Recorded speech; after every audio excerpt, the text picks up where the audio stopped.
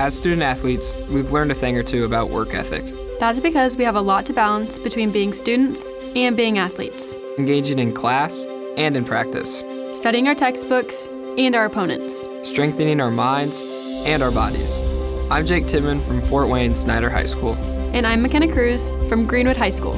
As students and as athletes, we work hard to manage our time effectively, to maintain our grades and our eligibility, and to prepare for tests on and off the field.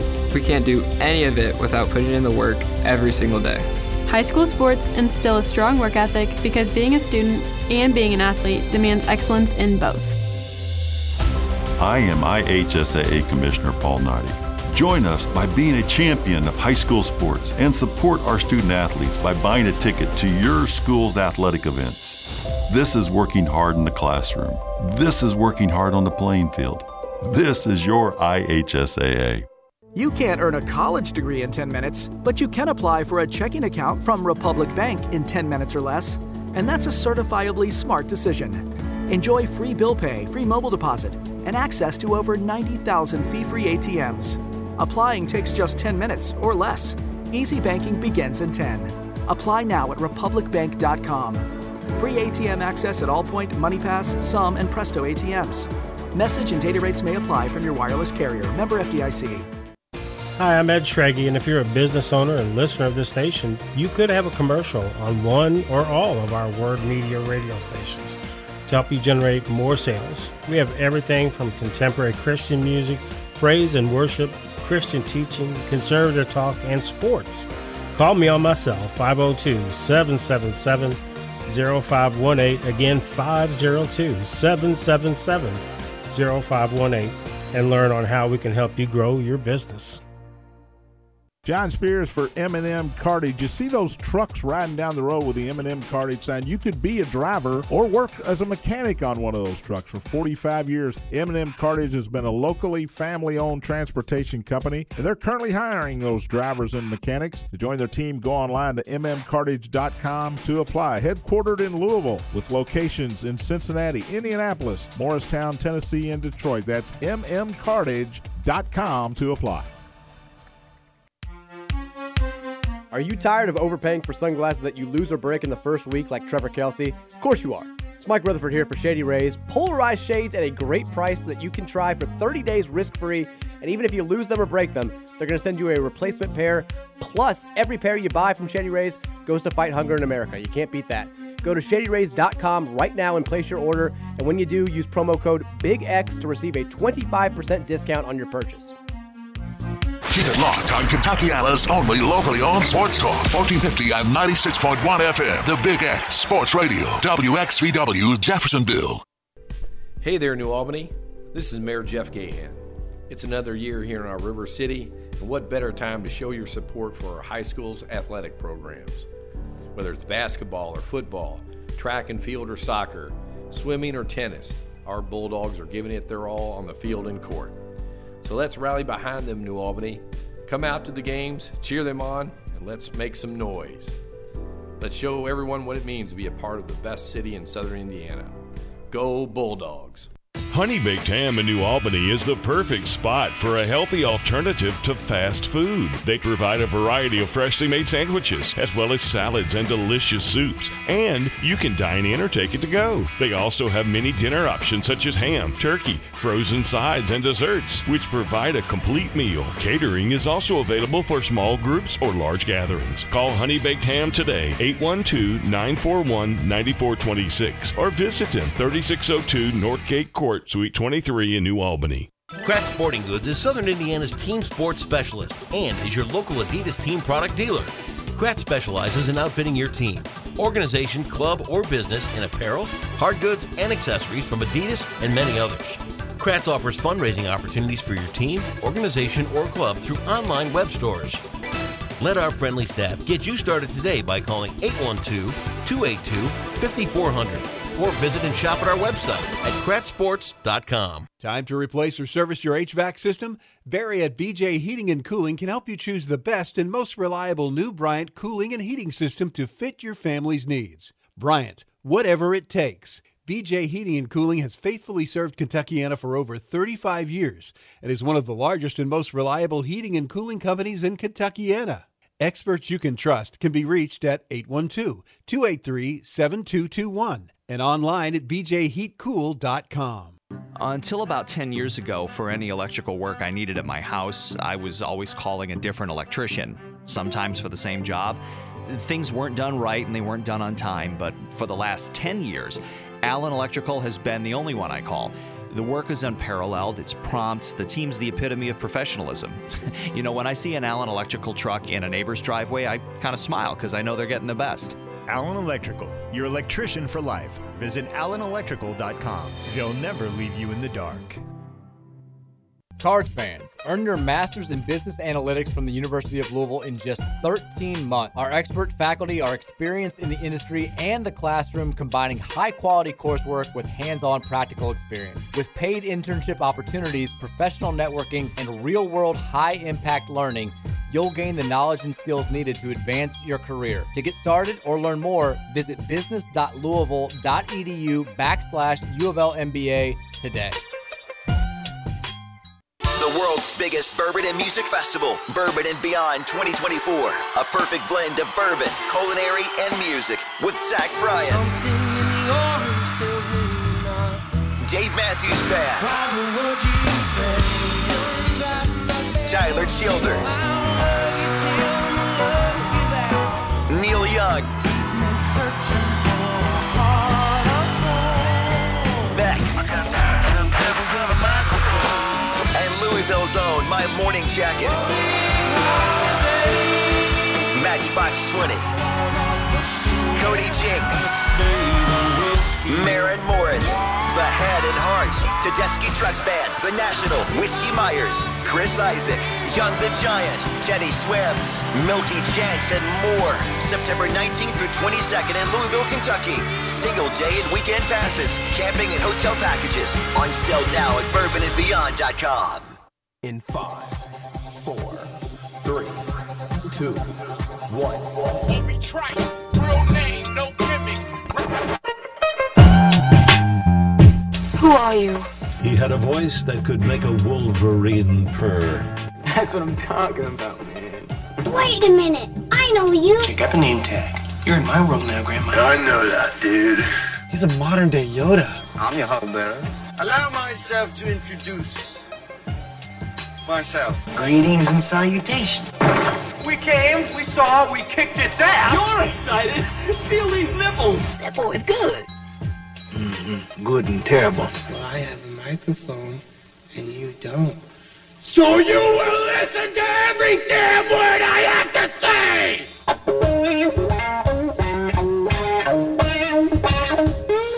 This is the Mike Rutherford Show on the Big X. Sportos, motorheads, geek bloods, wastoids, dweebies, they all adore him. They think he's a righteous dude.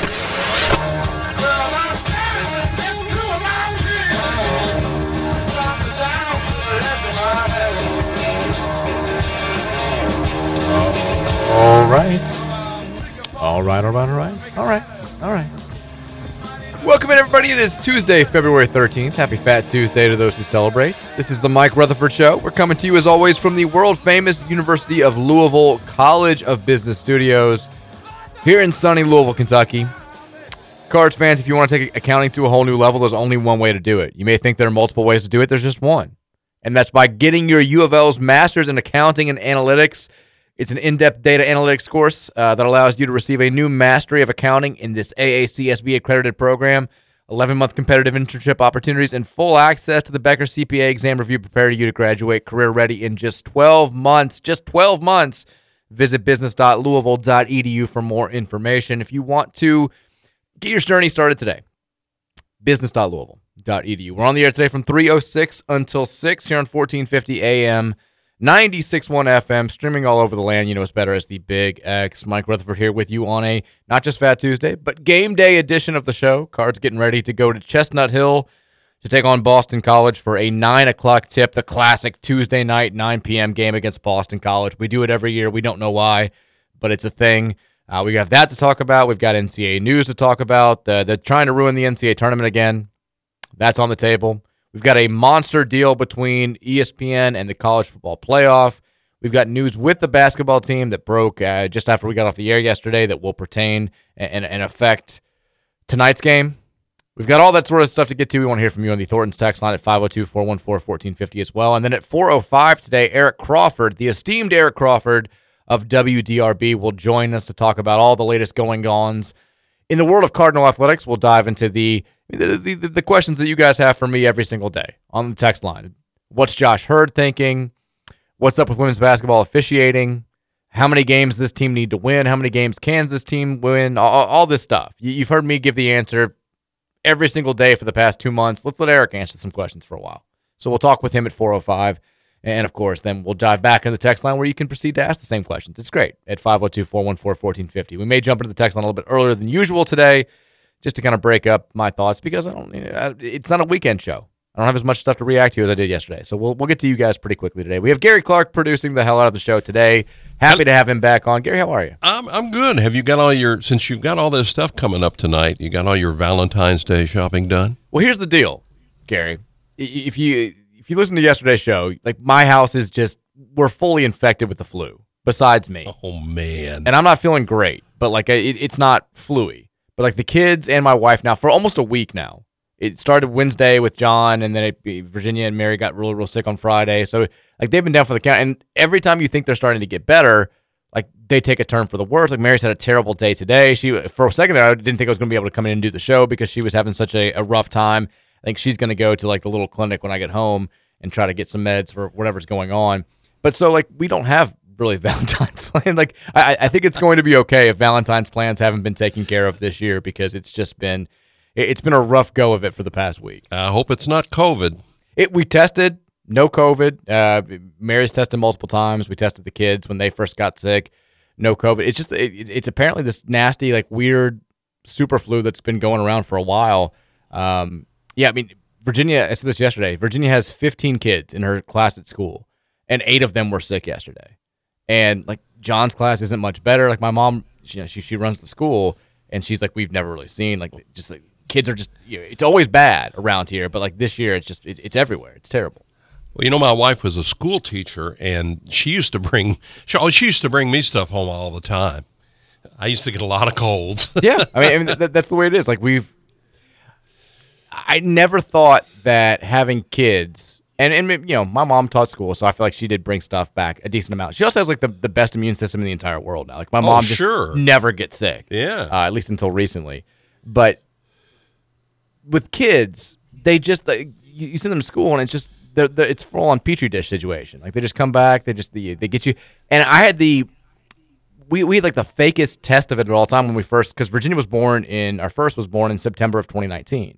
So we had her few months. COVID hits in March of 2020 when she's 6 months old, and we're doing very limited stuff for several months after that. So she was like never sick, and I'm like, I don't know what anybody's talking about. Kid, this is great. The sleep's a real thing, but like she's never sick. And then you send her to school like a year and a half later, and all the kids in her class have weakened immune systems because they're all COVID babies. So everybody's sick constantly, and I feel like that's been the thing pretty much ever since then. So we're doing the best we can, but Valentine's, we're neither one of us are going to be going all out for Valentine's Day, to say the least. What about you? What romantic gesture have you planned? Nothing. I've already given my wife her Valentine's gift. We had COVID go through our house a couple of weeks ago. Good Lord. And I got it first, and then she got it 2 days later. I'm over it now, but I'm still a little stuffed up in the head. Yeah, my dad had it a couple weeks ago. My sister-in-law had it. My grandma's got it now, which is always scary when they're. It's the gift that keeps on giving. It really is. It's just it's never going away. It's mutating. It's all happening here. But what are you going to do? Did you, despite the sicknesses, despite the lack of Valentine's plans, did you guys watch the Super Bowl? Did you enjoy your Super Bowl Sunday? Yes, we did. We both watched it, and my wife, she's really into football, into the game, and so am I, too. Not as much as she is, but I really wasn't impressed a whole lot with quite a few of the commercials this year. Bad commercial year is what people are saying. Yeah, it was. I enjoyed the Michael Cera commercial because I think he's very funny. Yeah. But besides that, I was kind of, And they didn't show Taylor Swift enough. I could have gone for a few more shots. Oh, sure. I'm fine with it. It doesn't bother me that much. We all watched it. We were not alone. The numbers came out yesterday. It was the most watched telecast in history. I can believe that, yeah. Super Bowl was the most watched telecast in history with a total audience delivery of 123.4 million average viewers across all platforms. CBS, the old school network, led the way with 120 million viewers, which was the largest audience in history for a single network. It was the most streamed Super Bowl in history, led by a record-setting audience on Paramount Plus. More than 200 million viewers watched all or part of the Super Bowl across networks, the highest unduplicated total audience in history, and up 10% from last year's Super Bowl. Those are astronomical numbers. Well, let me ask you a question. What did you think of Tony Romo's performance? He was sleepy. Yeah. Also, like, it's one thing for us at home. I talked about this a little bit yesterday. It's one thing for us at home to not really understand the overtime rules because they've changed a bunch. They changed the regular season rules, and the rules are different for overtime in the playoffs than they are in the regular season. And but like, you're Tony Romo. You're on the call here. You are paid an insane amount of money. And he had no idea what the overtime rules were when they were driving late in the game. It's so funny because my wife was out of the room, and when she came back, she says, "Is it over?" And I'm like, "No, it's gone into overtime." And she goes, "Well, explain the rules to me." I said, "You got your phone with you?" She goes, "Yeah." I said, "Google it." He also, like, he stepped all over the moment on the last play of the game. That's what a lot of people on awfulannouncing.com were talking about. He was explaining the clock rules, which I will say, like, I didn't know. Like, I thought we give one overtime period. If it's tied, then we start the next one. But if it just ends, like, you have to score. Like, I wasn't sure. And I think a lot of people watching weren't sure. The clock is running down. The Chiefs are taking their sweet-ass time. And everyone's sort of wondering what's going to happen when the clock hits zero. And finally, with like 32 seconds left, Romo starts the explanation of this is actually, look at it as a second game. We'll go to a second quarter. There's no need to rush. And as he's finishing that explanation, the game-winning play is starting. It's going on. So he's all over Jim Nantz, and Nantz doesn't have a chance. Like, you don't have this whole setup of like this play for the Super Bowl. Like, it was a very, very awkward finish. But they gave him a boatload of money to be their guy, like, for the foreseeable future, and he's gotten kind of progressively worse. I think what changed for him when he first came on, everyone was wowed by like how accurate he was when he was predicting plays. Like, he would see a certain line like set for the defense, he would see a certain setup for the offense, and he'd be able to say, like, they're going to go out in the flats to Kelsey here, like play action flats. He's gonna be the first read, and he was right all the time. And then I guess people got annoyed by it. And so CBS told him to stop. And that was kind of like his one trick. He had no pivot after that. He's got nothing else to do. And you just realize that base Tony Romo is just kind of a boring guy. And they say he's spending a lot of time on the golf course when the games aren't on instead of studying. Maybe don't give an announcer like a $68 million deal for a long time if you're worried about him not hanging in there and not continuing to work as hard as he had been at the beginning. And Jim Nantz was sitting there thinking, come on, Masters Tournament. You're going to be here soon. He loves it. He does. This is Nantz time of the year. He's ready to shine. He's ready to kick back. It's golf time. So one of my best friends, actually, like one of his close friends, who I know kind of well but don't know that well, works for the NFL Network. And his buddy hooked him up with like going to the Super Bowl last week. And so he got to go to all these events. He flew out there, I think, on like Thursday and was there for those 4 days, got to go to the game. But the thing they did the night before was they got to go to Tony Romo's private party. Oh, wow. And my buddy is like a diehard Cowboys fan. Like, loved Romo when he was there, still loves Romo now. And he did say, to his credit, Tony Romo like doesn't know any of them from Adam. Like, he and his 3 buddies that he was there with.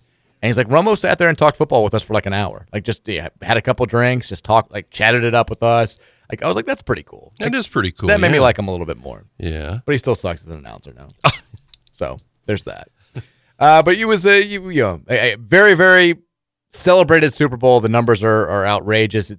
People are saying it was the most time that Americans have been to get the largest group of Americans at the same time watching the same thing since the moon landing. Yeah, there's not a lot of that happening anymore. It doesn't. This is live sports, in particular football, are the one thing that brings us all together to watch something at the same exact time. Yeah, that's it. What do kids talk about at school the next day with so many I mean, we used to, when we only had 4 choices back in the day, pretty much everybody, the next day would be talking about the same television shows at school. And everything now is just, so many choices. I mean, we were the same way. It was a little bit different when I was growing up, but for the most part, there were a handful of games to watch or a particular program on that night. And when you came in, like, everyone was sort of on the same page. And if somebody was watching something different, it was at least something that you were aware of. Like you're like, maybe I don't like that show, but I know that it's popular. I know like kind of the basis of it. I think like I have no idea what kids are doing today. They're reeling off these YouTube people, these Twitch people. They're I've never heard of them. They're just staring at their phones and not talking to their.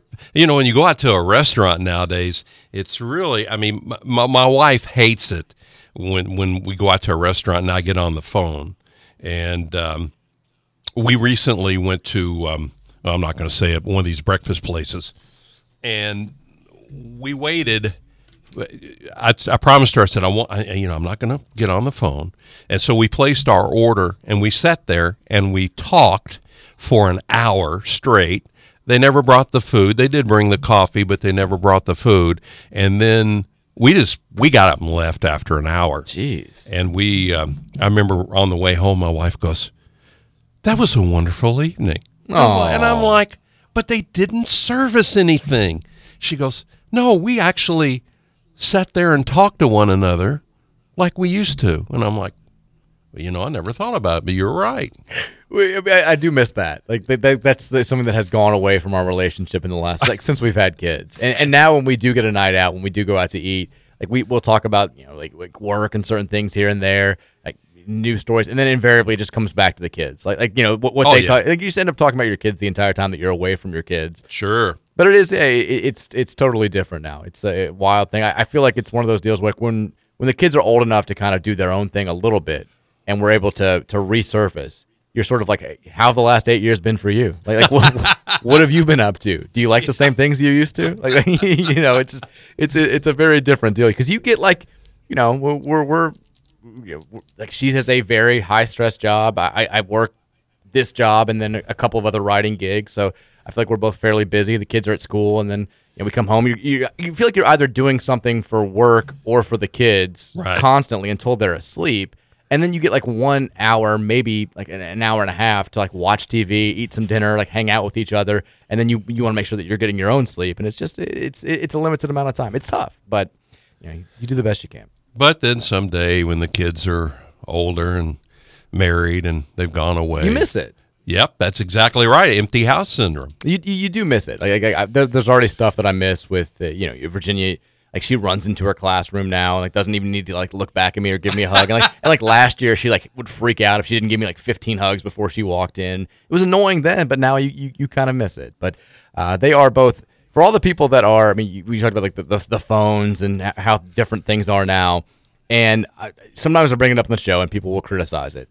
And that's why I try to never criticize parenting unless it's awful, because everyone's just doing the best they can. Yeah. But sometimes we do have to we give them screen time when it's just out of total necessity. And the last 5 days have been very much an emergency situation. Like I tried really hard. Like Mary's she's been sick, and today she had to do some mandatory work stuff, and I've got stuff that I haven't gotten done. Now, could she work from home? She does. We both work from home, but usually we have in-home care after school. Right. And we haven't wanted to have anybody over because everyone's been so sick. So it's just us. And so Mary's trying to get some stuff done. I'm trying to get some stuff done. And the kids are just they're not feeling well. So they're at each other's throats. They're just pestering each other. They've been stuck in the house for 5 or 6 days now. And so, at a certain point, I'm like, just get the iPad. Just my God. I never thought I'd be that parent, but I'm like, whatever you want to watch. I don't care. Usually we limit it where you want to watch something educational. You can play this ABC mouse game that stimulates you with learning. You draw letters and all this stuff.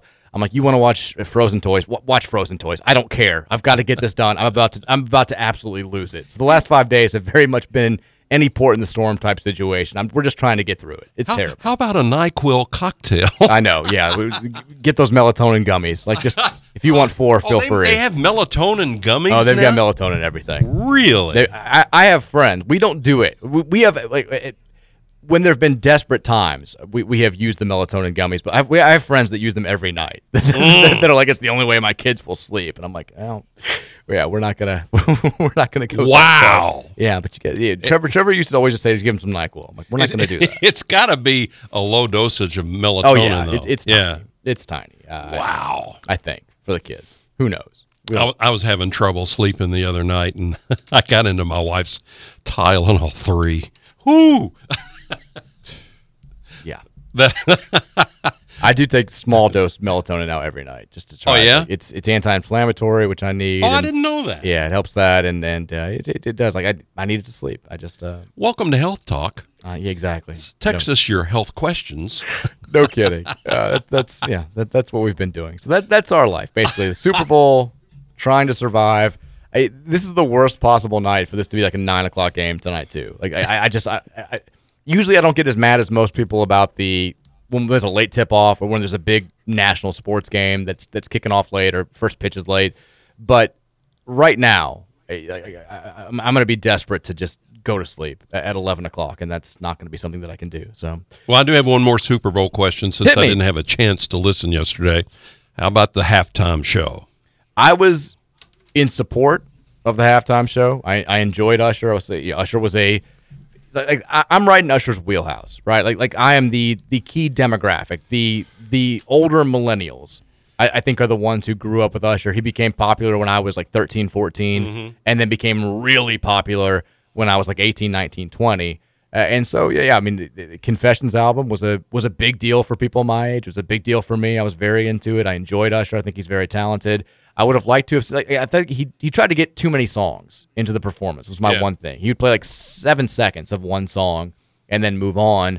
And also, the roller skating was a little awkward. That was a great idea. He almost bit it a couple times. The slide through the guy's legs didn't go great, but I liked it. It was not my favorite of all time, but I give it a thumbs up. Well, out of all the Super Bowls you remember, what would be your favorite all time? The halftime shows? Yeah. I really liked the rap one a couple of years ago with Eminem and Dr. Dre and Snoop Dogg. I remember that, yeah. I thought that was great. The Prince one in 2007 The Prince one was fantastic. Really good, yeah. I thought the U2 one was very good a few years before that. And then I really liked the Bruno Mars one a couple of, not that long ago. I think he's an underrated performer. That one doesn't get as much love as I think it deserves. I guess because of my generation, I'd have to say the one with Paul McCartney. I like the Paul McCartney one because I'm a Paul fan. I know some people my age didn't like. Well, I was talking about this yesterday about how people my age now, they're like, when they see a Super Bowl performer like Usher or like Rihanna last year, we're all like, oh, thank God they're not doing one of these shows for the old people with like Paul McCartney or The Who, and they're finally giving us a Super Bowl show for the young. And then you start to realize, like, oh God, like we've become like. That's what 20-somethings are thinking now. Like, who the hell cares about Usher?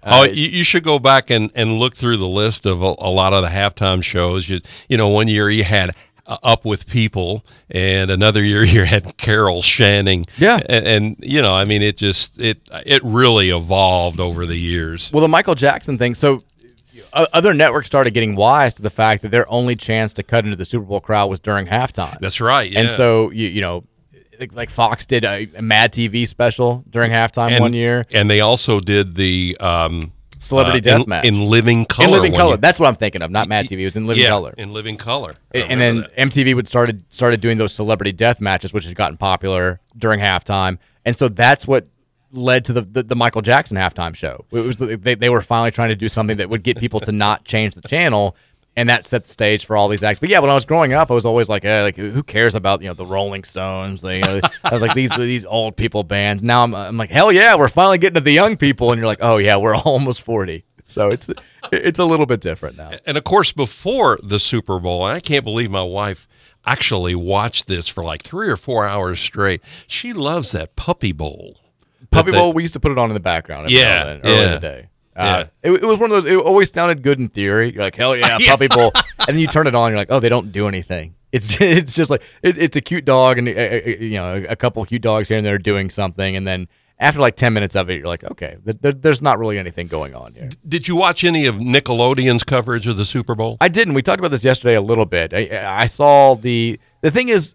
It was actually pretty neat. I watched part of it. It's a great idea. I know people give it crap, and it's not for me. but I can see why it plays with a certain audience. For me, because it was all like SpongeBob. And SpongeBob was past my time. Like I was in that generation that was just like too old for SpongeBob when it started getting really popular. But if you did a Rugrats or a Doug themed Super Bowl, like I'd be all about it. But I get why it works. Wasn't the serious announcer on there was Noah Eagle, which is Ian Eagle's son, who looks and talks exactly like his father? Yeah, he does. I would like I want Nickelodeon to expand on this and just start doing more different sporting events, like let's do baseball, do the World Series. Oh yeah, have Dora the Explorer explain why a guy like pimps a home run, why the pitcher has to throw at his ass the next time he's up. Like just, it's an unwritten baseball rule. Do you see? You've got to beat him in the stomach. See, like just something like that. Why not? That would be kind of neat to see that. That'd be fun. I mean, you better put a trademark on that. You never know what might happen. You have to get kids into baseball somehow because they're not doing it naturally. Oh, these no, days. no. That's the way that it works. But I like the graphics, too. The kiddie graphics are fun. It is fun. I mean, I think it was one of those deals where when you hear it pitched, you're like, how is that going to work? It's really tough to visualize. And then when you see it actually play out, you're like, okay. Like it works a lot better than I thought it was going to when I first read about the idea on paper. So props to those fine folks over there at Nickelodeon. That's right. They keep the slime rolling for a reason. Owned by CBS. That's why we had it that way. There you go. We're going to take our first break here. When we come back, I want to talk a little bit about Louisville-Boston College tonight. One player who will not be in the lineup for the Cards, which we found out why after yesterday's show. We can also get into this the latest NCAA catastrophe news. And then a reminder, Eric Crawford will join us at 4:05 to talk about all things U of L sports and beyond. It's the Mike Rutherford Show here on 1450 and 96.1. It's back after this on the Big X. Oh.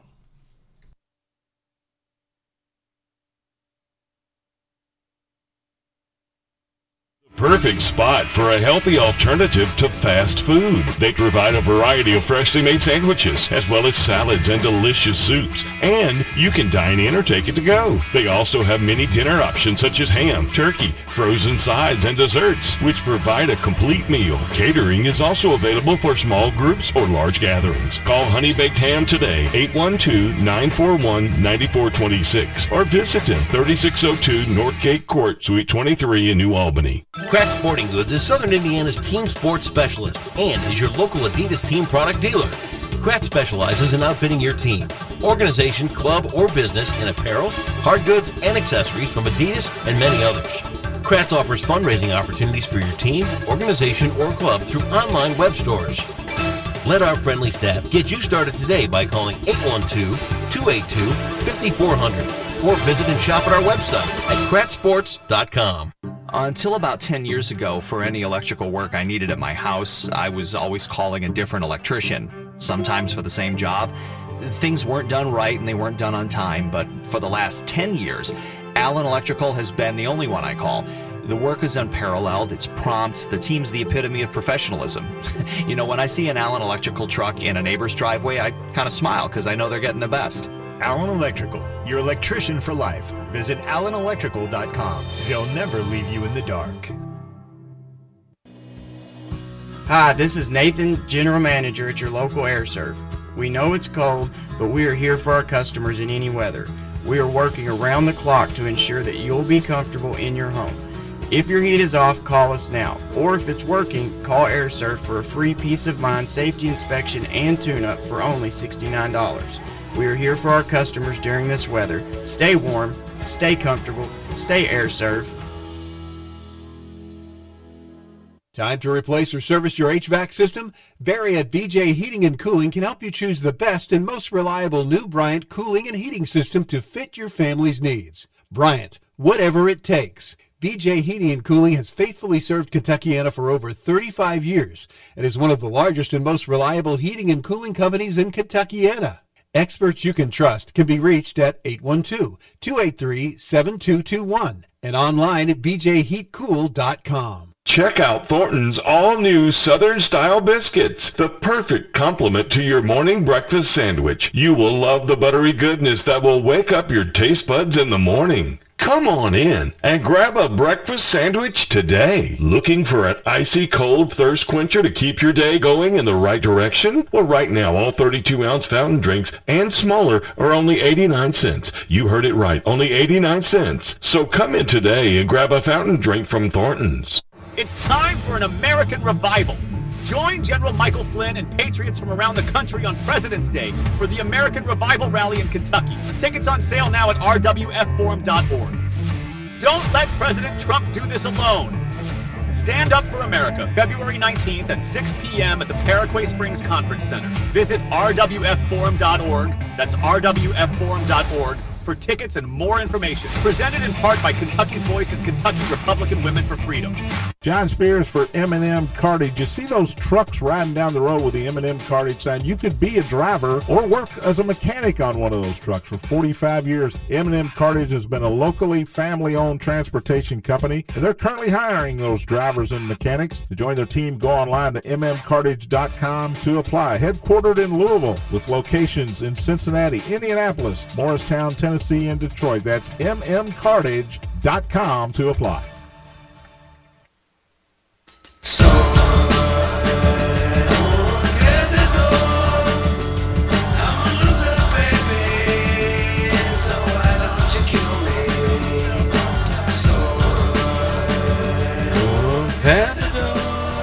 Well, back for your Tuesday. On 1450 96.1 The Big X. Back here on the Mike Rutherford Show. Fat Tuesday. Supposed to be eating a lot. Gary, you eating a lot? Oh, yeah. Stuff in your face today? Oh, yeah. Gonna get me some king cake. Attaboy. Always a weird thing that you wanted to. I think the concept of a king cake first came up. We're learning in like a class lesson, first or second grade, Wilder Elementary. And the idea that you got to, like, you wanted to eat the baby just felt wrong and kind of unreligious, but I didn't fight it. I wanted that baby. I wanted that good luck for a year. It didn't happen, but it's okay. Props to everybody out there celebrating Mardi Gras, celebrating Fat Tuesday, Ash Wednesday, and Valentine's Day clashing tomorrow. It's a clash of, I was going to say holidays, but not really holidays, but one holiday, one religious holiday, all going down tomorrow. We've got basketball tonight, though. Louisville taking on Boston College, 9 o'clock tip on the ACC network. You can listen to all the action, as always, on our sister station, 970 WGTK. After we got off the air yesterday, we mentioned, I think before we got off the air, there was a report on CardChronicle.com, great website, check it out, from our own CDK, saying that Sky Clark, Louisville starting point guard, had suffered a broken rib in the game against Georgia Tech on Saturday night. He said had not confirmed it, but just said, he's hearing Sky suffered a broken rib, not sure what's going to go on. Pain tolerance is the biggest issue there. Pretty soon after we got off the air, I think Sky addressed it on social media himself and said, it's true, suffered a broken rib in the Georgia Tech game, played through the pain, not sure, I'll be back, was basically the way that he put it. And I think Jeremy from Cardinal Sports Zone said that he's close with Sky Clark, or no Sky Clark, and it said that he expects to be back for the ACC tournament in March. And U of L was contacted directly about this from a variety of media sources that confirmed the news about the broken rib. And all they said about Sky's status moving forward is that he was doubtful for the Boston College game. So I think it's safe to assume you will not see Sky Clark in uniform tonight for the Cards in Chestnut Hill. No idea when he may come back, but for now, it's the Tyler Johnson show. Which on one hand, look, the only time that we've played without Sky Clark so far this season, we played very well. He was not available for the Florida State game. Tyler Johnson played 38 minutes off the bench, and all he did with those 38 minutes was do something that no Louisville player had ever done before. 27 points, 11 assists, a stat line that had never been done by any Cardinal. And I think the 27 points, 11 assists, and 6 rebounds wound up being a stat line that only like 2 power conference players have produced over the last 10 years. So he played very well, and Louisville played very well as a team. So if you want to look at reasons why maybe this could be a good thing, you let Tyler Johnson roll. He doesn't have to worry about going to the bench. He can kind of play freely. On the flip side, Louisville's already thin. We're dealing with a ton of injuries, a rash of injuries. You lost J.J. Traynor for the season. Emmanuel Okorafor has been in and out of the lineup. There's talk that Tyler's missed a game for an injury as well. Trey White's missed some time with injuries. There's talk that both those guys are banged up. We know Dennis Evans had to leave the program for medical issues, for medical reasons. Hersey Miller is out for the rest of the season because of a hip injury. So it's already a thin team. And now you're basically playing 7 guys for the last couple of weeks. And now you lose one of those key players for the foreseeable future. And he's a guy who, look, Sky Clark has been up and down. The fan base has been up and down with him. He's a guy who, when he's good, is clearly one of your most talented players. And he's a guy who knows how to run the offense. He takes care of the ball at times. He can handle pressure.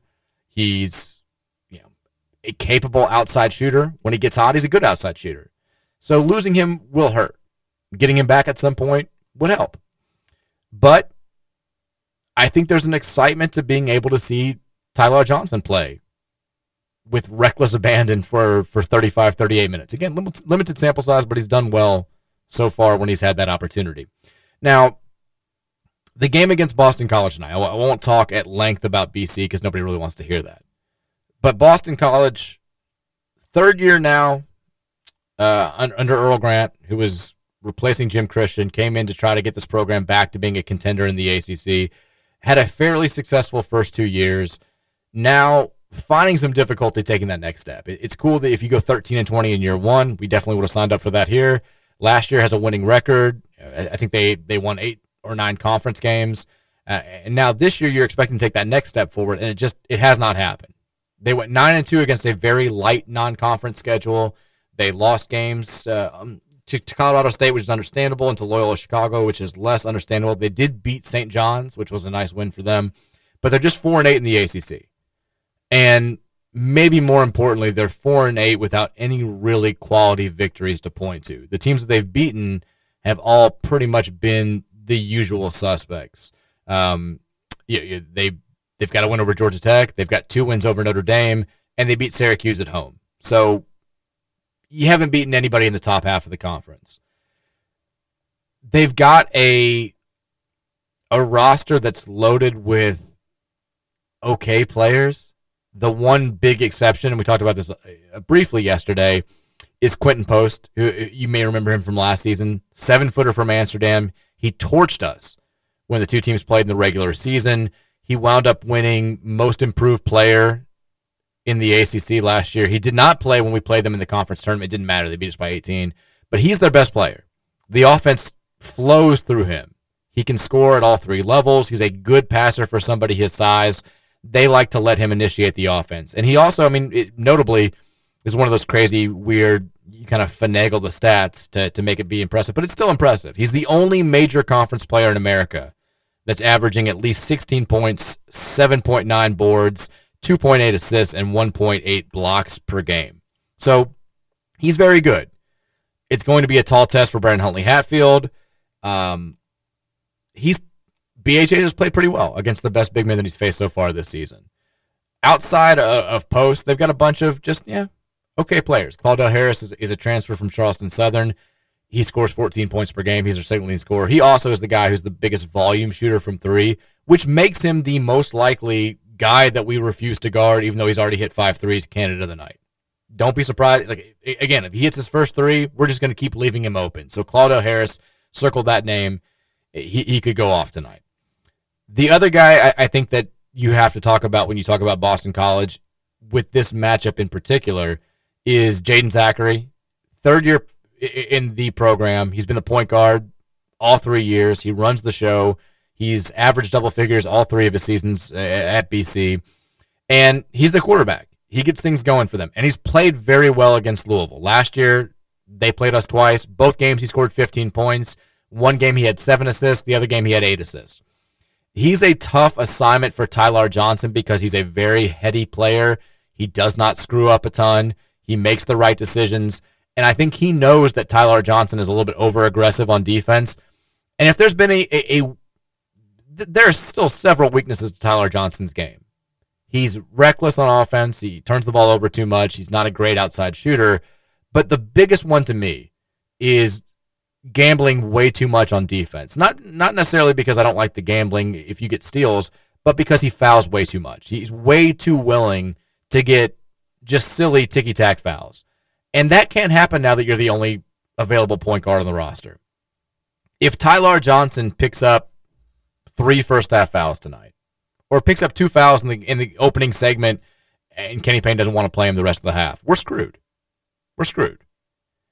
You've got, I know we had the comeback against Clemson without a true point guard available, but winning a full game on the road against Boston College is not good, but they're good enough team in BC with Mike James or Curtis Williams or somebody else trying to initiate the offense, I think is a tall ask.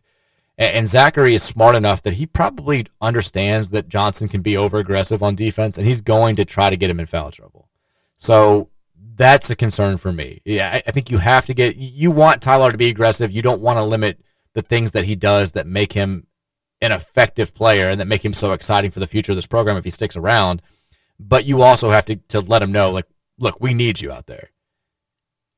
Maybe you get a steal if you reach, but it's probably not worth it. Like the risk outweighs the reward in this particular situation because we can't afford to have you on the bench for an extended period of time. So that concerns me about this game. The other thing that concerns is BC, as limited as they are when it comes to just overall skill. Like I think we're a more talented team than this Boston College team, and I don't think it's particularly close, even without Sky Clark. Post is a unique talent. At every other position, like we're going to have the more talented player. Maybe not the better player, but the more talented player. But Boston College, they don't beat themselves. They're 65th nationally in turnovers per game. They only commit 10.5. If that holds up, it would be the lowest rate of turnovers per game that Boston College has ever had since the stat began being tracked in 1979-80. They're in the process of having the 3rd best assisted turnover ratio that they've ever had as a program, and the best since 05-06 when they were competing for ACC titles. They just, they're good shooters from the outside. They're good shooters from the inside. They take care of the ball. They're just a solid offensive team. Now, defensively, they're not very good. And I think it's because they don't have a lot of athletes out there. We should be able to score on them. But this is another game where if we just don't do anything on offense, on defense, we're going to get outscored because they've got guys that just, they've got a system that works better than our system. Because I don't know what our system is. But if they have an off shooting night, if they have a couple guys getting foul trouble, if Post is just off his game, which we've seen it happen a couple times before, we can outscore them. It could happen. But the better way to win this is running effective offense and then maybe just doing a little bit more defensively. Using your superior athleticism to, not let them get around you or to locate shooters on the outside and properly contest. Post has a couple inches on BHH. If he's just going to score, that's one thing. But don't let him catch the ball in a position to score. Just do the little things. Guard the guy that's hot from the outside. Don't get beat backdoor. Don't let turnovers turn into easy buckets for them. Because that's another thing Zachary does well. I think he's 3 steals away from being number 5 on their all-time list. He's a very capable defender when it comes to gambling and coming away with steals and turning those into garbage points on the other end. So don't let that happen. The spread right now, I believe, is 9.5. It opened at 8.5 and then was, I think, dropped to 7.5 after the Sky Clark news came down, before the Sky Clark news came out, which I thought was smart. I think this is a team that Louisville could definitely play with. The Sky Clark news broke. It now has swung back in the direction of BC, and they're a 9.5 point favorite, which I also get. Boston College has not been particularly great at home. Everybody's good at home in college basketball this year at the power conference level, almost everybody. Boston College has been just okay by those standards. They lost to NC State in overtime at home. They lost to Wake Forest at home. They lost to North Carolina at home. And they lost to Florida State at home. So 4 losses, 3 of those teams are understandable. The Florida State loss is not great, but it only came by a point, but it was last week. So Chestnut Hill, not a gigantic home court advantage. Having said that, we're 1-24 in road games or neutral court games under Kenny Payne. So you've got something to prove that. We've played better on the road a couple of times this year, especially as of late. You could have easily won the Syracuse game. You could have easily won the game before that against Clemson if some things had broken your way a little bit earlier. I don't think the road is going to be overly intimidating. I think if you get beat, just because you got beat. But this is a game, I think it's another one that shapes the narrative for the remainder of the season because Boston College, and we're going to see them at home in a couple of weeks after this, but Boston College is not a team that's more talented than you are. They're not a team that's really done anything on paper that says you shouldn't be able to play with them, especially if we have, quote-unquote, turned that corner and played better basketball and had that clicking moment, had that light bulb moment. Like, this is a game that you should be in. I'm not saying you have to win it, but there's no real excuse for just losing or trailing from start to finish and losing by 8 to 14 points or something like that. Like, this is not a BC team, even without Sky Clark, that you shouldn't be able to hang with. So we'll see what happens tonight. Cards and Eagles tipping off at 9 o'clock. It's a series that had been dominated by Louisville since they made the move to the ACC. They were 8-1 against the Eagles in conference games before last season when they lost both meetings against Boston College. One of those coming in the regular season, the other coming in the first round of the ACC tournament. Let's rectify that. Let's get back on our winning ways. Let's keep the conversation awkward. Let's keep that happening. Let's get a win tonight. Let's make it happen. 9.5 point underdogs is where Louisville sits right now.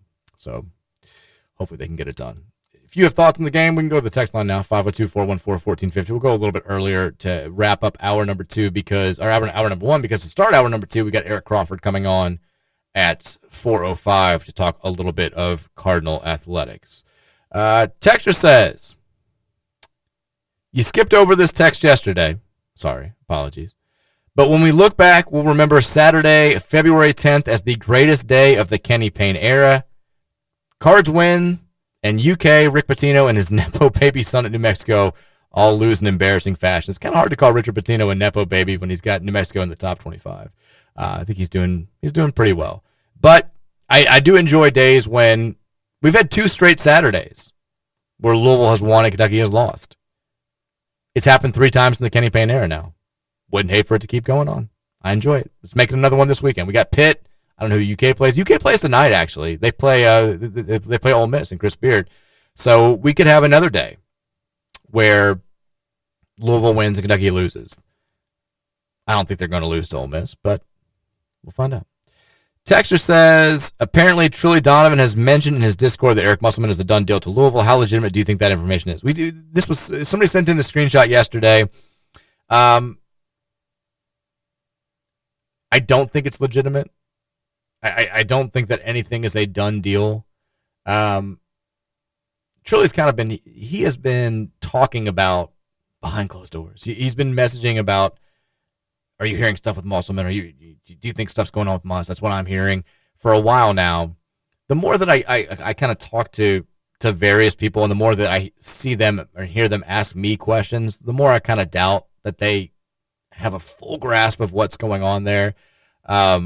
So I don't think anything's a done deal.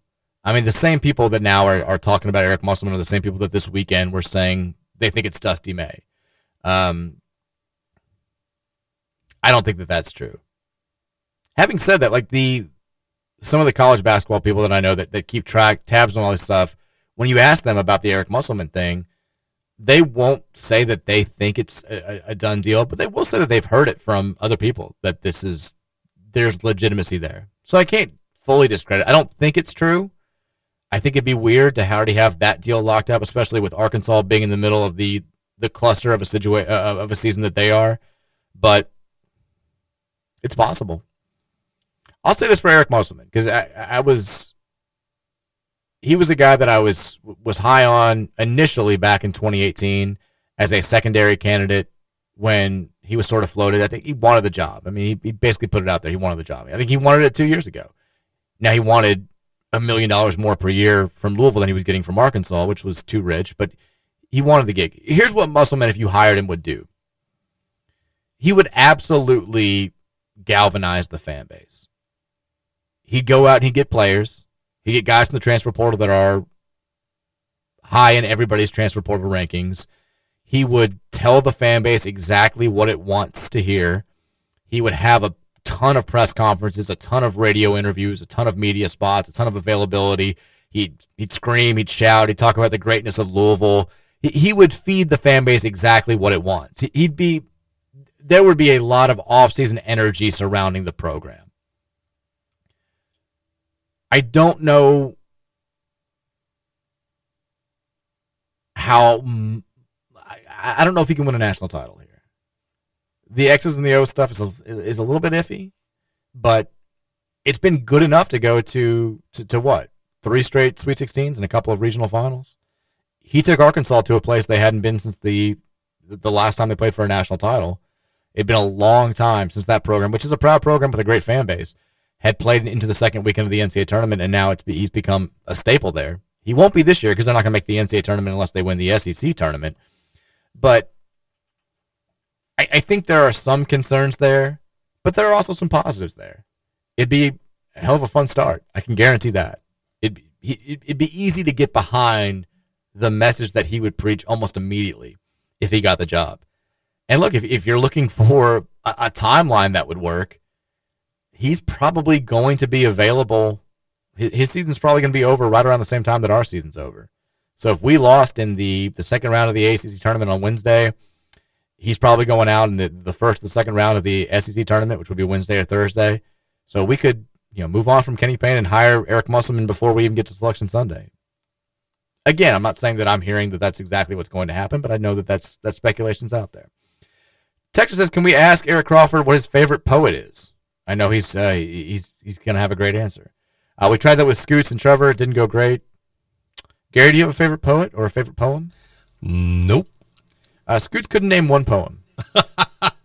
Couldn't name a poem. Roses are red, violets are blue. Yeah, I think that's exactly where he went, too. He's like, I don't know the name of it. Trevor did bring up Shel Silverstein, A Light in the Attic, and a couple of the poems there, which I was very impressed by. I never was much into poetry. It's fine. It's okay. Texas says, how can I go about lowering my A1C? I don't even know what that means. Cholesterol. Oh, get on a statin. I guess he took me literally when I said we were doing health talk. Rosuvastatin. Make it happen. Texture says 502-414-1450. Texture says, Mike, I'm concerned from watching the Super Bowl and the overall direction of the country. Did you see the commercial about twisting Oreos? We don't twist, we dunk Oreos in this country. Should we be concerned about the use? You're not going to like my answer here. I'm a twister. I twist. I don't dunk. So do I. I'm a twister. Take them apart. That's exactly what I am. Texas is great. The Cards are on the road on a Catholic holiday at a Catholic school. We're definitely doomed tonight. Maybe. Who knows? We don't have Father Bradley on our bench anymore. He was always you had Patino. You felt good. I guess we have a commercial about it, the A1C. That's what it is. There you go. Texas says, with all the injuries and medical issues, how can Herd fire KP? LOL, year 3, here we come. I mean, I think this is going to be a growing sentiment amongst the fan base. I think you're already hearing it. The contingent of fans who think that Kenny Payne deserves a year 3 regardless are going to play this up. They're going to play up the roster that you thought you had on August 1st. You might finish the season without 6 of those guys. Is that right? Trent Flowers never even made it here. He made it here. He didn't make it at the start of the season. Karan Davis got kicked off the team. Dennis Evans had a medical issue that forced him to leave the program. Hersey Miller had an injury that ended his season short. J.J. Traynor had an injury that ended his season short. And now we don't really know what Sky Clark's future is, but he's clearly going to be hindered by an injury, even if he comes back. That's 6 guys. And 2 of them are key contributors. Now, I guess you could say 2 of them are key contributors. 2 of them are the only people who really contributed. Dennis Evans started a few games but didn't really do anything. But this will still be used as a rallying cry for people who are saying you've got to give him a fair shake. Didn't have a fair chance. Who knows how good we could have been had we not had the off-the-court stuff and the on-the-court injuries and all these distractions. You got to let Kenny Payne cook. And even with all the injuries, he still won 10, 11, 12 games, whatever it winds up being. I've got no idea how much it factors into Josh Hurd's decision. I'm curious. I'm going to ask Eric that at 4 or 5 because, look, Eric's the one guy who's kind of talked face-to-face with him at any point in the last 2 months. outside of the media availability that he had following the Board of Trustees meeting a couple weeks ago, Crawford's the only guy who had to sit down with him. I don't know if he has any sort of idea or better idea than any of us as far as how this is going to factor into Josh's decision, but it's certainly something that we're going to talk about. There's no question about it. Texas says, I love that I broke news to you that was published on your own website. I legit laughed at your surprise. I had no idea. I mean, everybody else, I think, runs stuff by me. CDK, I just let cook. Like, CDK is posting his own stuff. Like, there's no editing with CDK. When we brought him on a few years ago, I was like, yeah, I mean, he would kind of hit the, like, alert the editor before you publish button at the beginning. After a while, like, you've done this for, like, 60 years, man. Like, you're good. Go for it. So, yeah, I had no idea.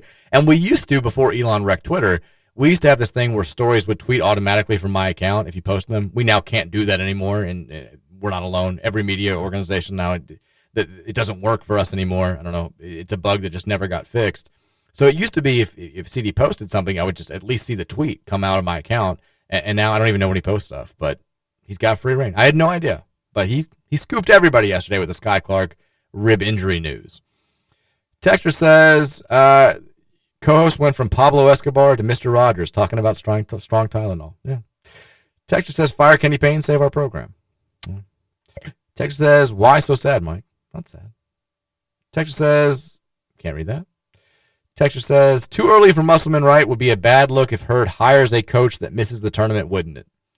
This is going to be a thing with a lot of these guys, is that a lot of the pool of candidates that we're talking about are having bad years. Dusty May at Florida Atlantic, who we brought up earlier, like, they're fine. They're going to make the NCAA tournament. They're not top 10 good, which is where they were in the preseason. They're probably going to, if they make a run, it's going to be from that same spot they were last year. I know that they played they were a 9 seed last year. They're probably going to be in that 7 to 11 range if they're in the NCAA tournament. Musselman, going to miss the NCAA tournament. Mick Cronin, going to miss the NCAA tournament. Jerome Tang might miss the NCAA tournament. I think they'll end up making it, but if they do, it's going to be as a low seed.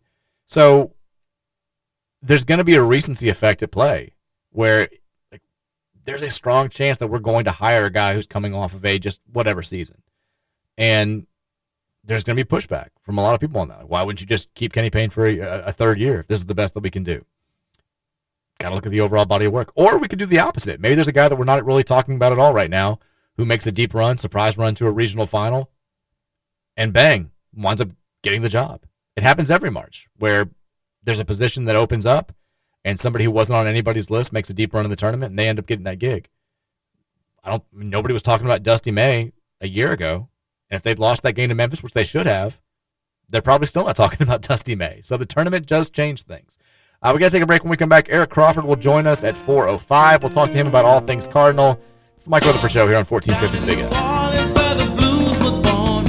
Takes a cool cat to blow a horn on the sand in Grandpa's Creek.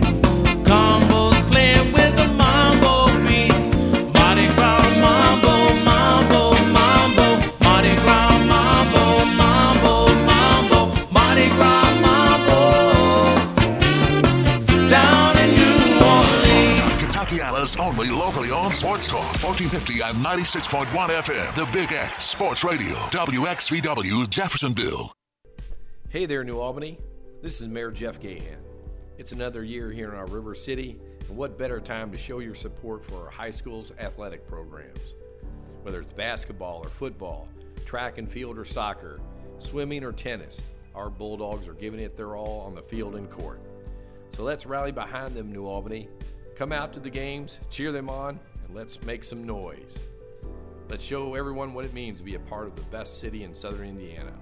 Go Bulldogs. Time to replace or service your HVAC system? Barry at BJ Heating and Cooling can help you choose the best and most reliable new Bryant cooling and heating system to fit your family's needs. Bryant, whatever it takes. BJ Heating and Cooling has faithfully served Kentuckiana for over 35 years and is one of the largest and most reliable heating and cooling companies in Kentuckiana.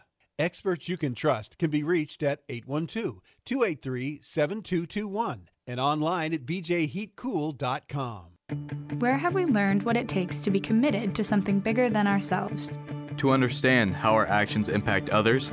To always put the team first. High school sports. I'm Grayson Mealy from Westell High School. And I'm Kayla Hanazeski from Penn High School. While we want to win games and be successful for ourselves, the commitment we have to our teammates means we want to win for each other. We always give our best for each other. We want to help each other achieve something great.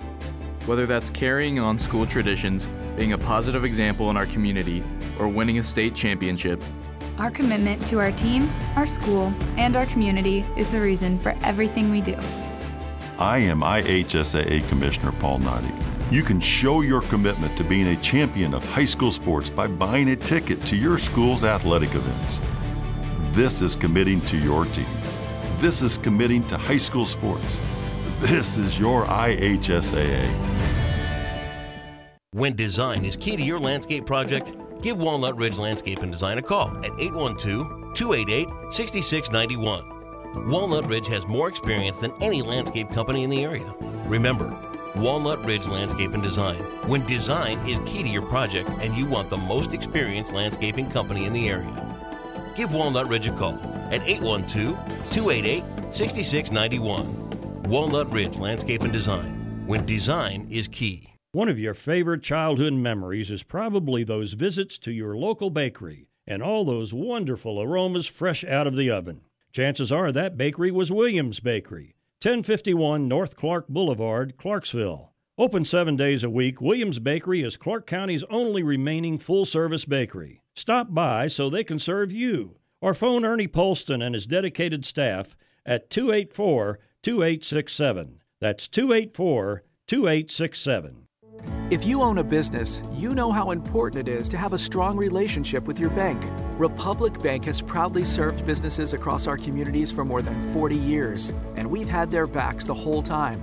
We offer a variety of business deposit accounts and loan options, along with a team of experienced bankers who will take the time to understand your unique needs and financial goals. Choose the bank that has your back. Republic Bank, the easy bank for business. Visit republicbank.com. Member FDIC. Kraft Sporting Goods is Southern Indiana's team sports specialist and is your local Adidas team product dealer. Kraft specializes in outfitting your team, organization, club, or business in apparel, hard goods, and accessories from Adidas and many others. Kraft offers fundraising opportunities for your team, organization, or club through online web stores. Let our friendly staff get you started today by calling 812-282-5400 or visit and shop at our website at kraftsports.com.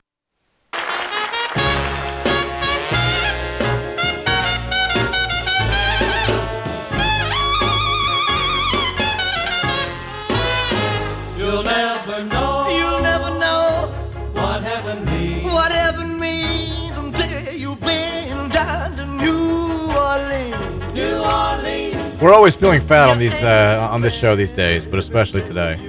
Feeling overweight because it's Fat Tuesday. Happy Fat Tuesday to everybody listening. Should you celebrate? I guess it's appropriate then to play Elvis. It feels good. Feels good. I enjoy it. Mike Rutherford Show, hour number 2, starting now here on 1450 and 96.1 The Big X. We're very excited to be joined on the hotline. We haven't used the hotline in a long time. The esteemed Eric Crawford of WDRB. You know his work. You love his work. You love hearing from him. He's going to join us now to talk about all the big happenings in the world of Cardinal athletics. Eric, how are you? I'm doing well, man. The hotline still works. 1 out of every 3 times we use it, it still works. So this is we're feeling especially fortunate on this Tuesday. We're good to go. We'll start with this, I guess, Eric. The Sky Clark injury news breaks yesterday. We're not exactly sure what the timeline is for his return or even if there's going to be a return. All we know is that, according to U of L, he's doubtful for tonight's game. Safe to assume he's probably not going to play. What does this do for U of L? There'd been this talk of corner turning and the team playing better. The offenses look good. They played well without him against Florida State. How does Louisville handle the latest injury this late in the season? Yeah, that's a good question. So far, every time somebody's gone out, well, not every time, but lately, anytime anybody's gone out, they've actually played better. But I don't think that's the case with Sky. Sky, I think, had actually been playing some better basketball. He hasn't, he still needs to get consistency. He's still in stretches, but he's a big part of what they do. Obviously, he's their number 2 scorer, so it changes the way the team looks. It means Curtis Williams has to come in and play a bigger offensive role, which he's capable of doing, and we'll see. It was just kind of weird. It's usually not in this day and age of college sports. It's not the player tweeting the injury that is the announcement of the injury, and then the school comes along behind and says he's doubtful instead of just he's out. So who knows what we'll see. Of course, that's true going into any given game, but it's significant for Louisville, and what does it mean down the stretch? I don't know, and it gets really interesting when you start talking about evaluating the job Kenny Payne has done based on results. If he's got all these pieces hurt, how do they evaluate that, and how do fans evaluate it? How do we evaluate it? What do you make of? Because I think that we've had this conversation what feels like a billion times in the show over the last few weeks, especially. You can be upset with the overall direction of the program and the job that Kenny Payne's done while also acknowledging that things have gotten better as the season has gone along. And it's impossible to have watched this team look the way that it did at times in December, especially, and look the way that it does now and not see improvement.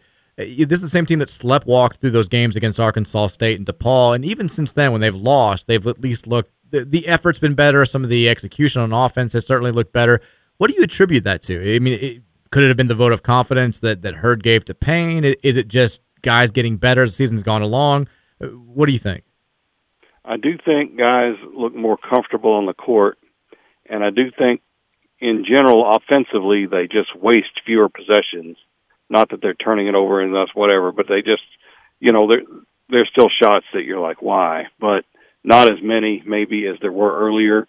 I think that Sky Clark was playing better. The freshmen are getting more mature, and I didn't know how good this team would be, but I said before the season they're going to be as good as these freshmen are, and these are really good freshmen. I mean, they're as solid as any three freshmen Louisville's had in a long time. So that's promising. Yes, you can say that, and yes, you can say I do think Kenny Payne looks more comfortable.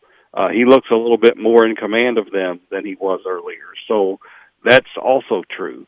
None of that is to say anything about what's going to be decided at the end of the year. We have to watch, and fortunately, I think their last 4 games on the schedule are going to be repeat games. So we're going to be able to compare what they do at the end to what they did earlier.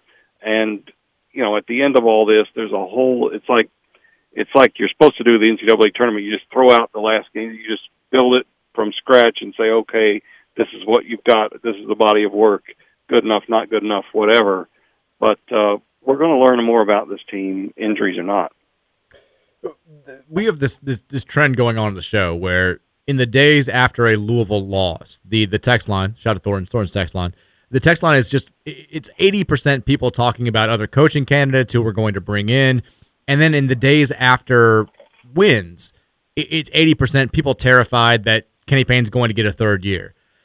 Everyone's saying, if he wins 3 or 4 more games, Josh Hurd has to give him a third year, or if Josh Hurd's already made up his mind. You're somebody, you talked directly with Josh Hurd in December. You had the sit down where he revealed that he was going to keep Kenny Payne around at least through the beginning of 2024. Do you have any sort of sense as to what his bar is, what he's thinking? He's not talking about this publicly. I mean, could it be as simple as he's sitting here and he's like, if they go 4-3 down the stretch, they're going to win? Or is it more nuanced than that? Yeah, I think it's way more nuanced than that, and I think everything plays into it. Let's not forget, Hurd doesn't just have to worry about, what's happening on the court. He's got to look around the KFC Center. I mean, you're talking about the prospect of going into an off season where you're trying to sell season tickets, and can you do it, coming off this with the same group of coaches coming back?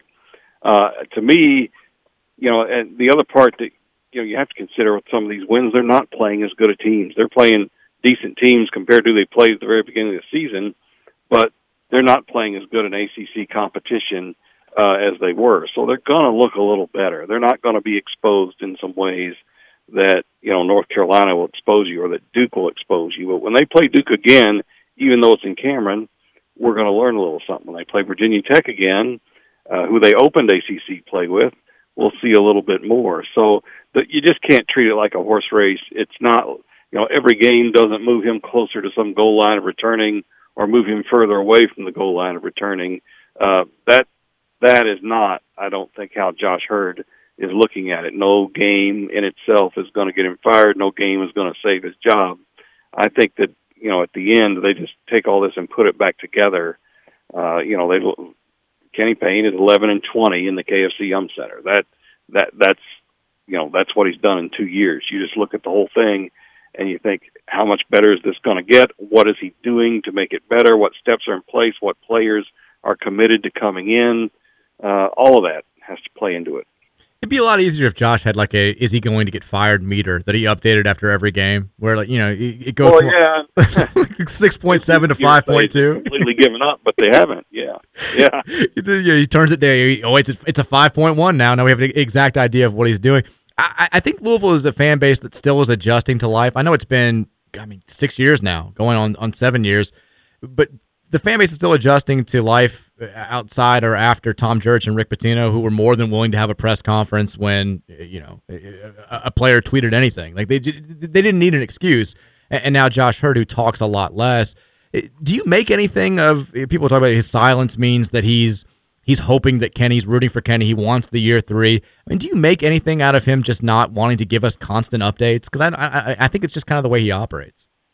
Yeah, I do, and I think that's legitimate. He obviously wants Kenny Payne to succeed. He hired him. He's a player here, and if Kenny can get this team together, and to me, the ACC tournament is important. Can they win some games in the ACC tournament? It's just hard to then put it all on results if he's going to keep having players get hurt, and I don't know how that gets resolved in his mind. But even Jurich, during Cragthorpe, he would not say anything. Mm-hmm. I went 7 months where he wouldn't even speak to me because I wrote something about the whole deal that he didn't like. So he finally did talk at some point, I think, to like maybe Brian Bennett at ESPN or something, made some comment about how the fans want to go to the Orange Bowl every year, and that didn't help matters at all. So he had his own way of doing things, but I think fans were confident that whatever happened, that football was going to get back to winning because he wasn't going to tolerate anything but winning, and that just wasn't going to happen. So that they don't have that long-term relationship yet with Josh, and that makes it further unsettling. Because of that, it feels like this decision, and if it does wind up being this hire is of paramount importance to Josh in terms of the way that he's perceived by the fan base, because fairly or unfairly, everyone views it as, well, he hired Kenny Payne. It was a layup. It's what a lot of people wanted, and he was the interim. And then he hired Jeff Brom, which is going a lot better, but it also was a layup. It's what everybody wanted, and Jeff wanted to come back. If this job does open, or the decision to keep Kenny Payne, like this is the first one where it's not real clear, and there's not a white whale out there. That there's not like Rick Pitino was floating around when Jurich pushed Denny Crum out. There's not somebody out there that everyone's going to look at and say, can't miss, he's a Hall of Famer, we know he's going to win here. It seems like whatever happens in these next 2, 3, 4 years will kind of define the way that Josh Hurd is viewed by the fan base. Is that a fair assessment? Yeah, there was such a groundswell toward Kenny Payne. Not everybody. There were some people who had serious doubts because he had not coached before, and that was the big one. But Louisville as a program was in a spot where they'd lost 15 out of 18 games coming out of the season before. They'd lost a coach mid-season. There were some names that people were throwing out there that Louisville just wasn't going to get.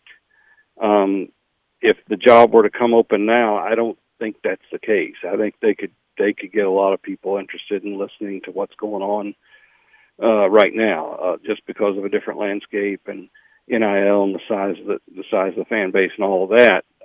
They've got some options if they end up going that way. But so if there is a hire, is it big for Josh Hurd? It's everything for Josh Hurd. That's just how these jobs go, and you cannot. It can't be messed up again. I said before they hired Kenny Payne, I said whoever this Louisville basketball hire, there was a mayor's election going on at the same time. I said this hire, to me, is more important to this city than who wins the mayor's election. That sounds crazy to say, but that's how important this program is to the city. It's what it means to kind of the momentum and the feel of this city. It's important to downtown. We see what's going on with businesses. And so Kenny Payne is a great person, and he may wind up being a great coach. He hasn't been to this point, and we've seen a lot of things hurt because of it. We'll just see. I wish I could give you more insight than that. It's going to be a big decision for Hurd because he's going to have, I believe, more options.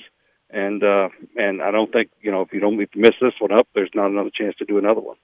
Talking with Eric Crawford of WDRB here on 1450 The Big X. Speaking of all that talk about season ticket sales and downtown being hurt, there's all this talk, and it's confusing, and I don't pretend to have the answers to these questions, so I'll throw it to you, who's much smarter than I am. The financial situation at U of L.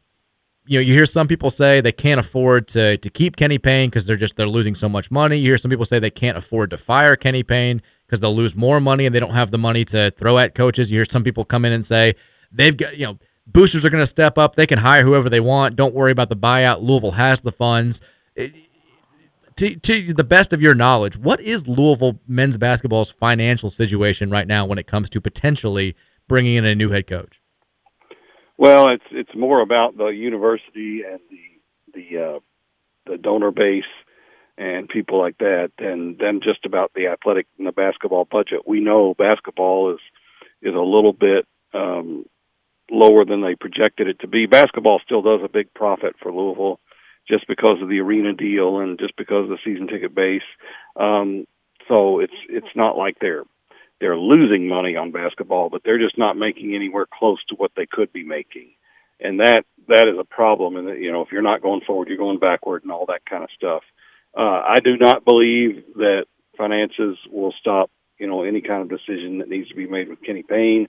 I don't think finances will be an obstacle to any coach that they want to hire, and that means any of them out there. Now they're not going to, be able to go out and pay $50 million, college football type buyout or something on somebody. But they, they can get, if somebody of a big name is willing to come and wants a lot of money, they'll be able to pay it. But, the problem is there's not a ton of those guys out there anymore. All the big names have said, you know what, they've either aged out of it or they didn't want to deal with the, unlimited free agency and all that stuff. And they've taken off. So, I just think that Louisville at this point, and I think Josh Hurd, if the decision comes down to where it has to be made, I think they need to be knocking on some doors that they probably couldn't have knocked on a couple of years ago in terms of some established coaches to see if they want a shot at a program that is aching to get back to where it was and does still have the resources to get back there. Doesn't it make sense to you? I keep hearing, and we heard this a little bit 2 years ago, about who would want the Louisville job, right? Like it's in ashes, all this stuff. It's been a national punchline for a couple of years. I always kind of say, I feel like the job is more attractive now than maybe it's ever been because you can come here and be a conquering hero if you go to the NCAA tournament in your first year. Like they'll make you the grand marshal of the Derby Parade. You can call riders up. Standards have never been lower than they are right now. You don't have any of the NCAA stuff holding you back. The fan base is just desperate to win. I feel like this job would be more attractive to somebody who's maybe more of an established head coach than it would have been 4 or 5 years ago if you were having to back up Rick Pitino. You don't have to be the guy after the guy anymore. You're the guy after the guy after the guy who was not very good. Like I feel like they should have a much larger pool of candidates than they would in quote unquote normal circumstances. Yeah, no, it's this. When you think about it, again, you talked about the resources. They've got. They've got all the bells and whistles that you need to have, an arena that's great, and all that stuff doesn't even matter as much anymore in the age of NIL.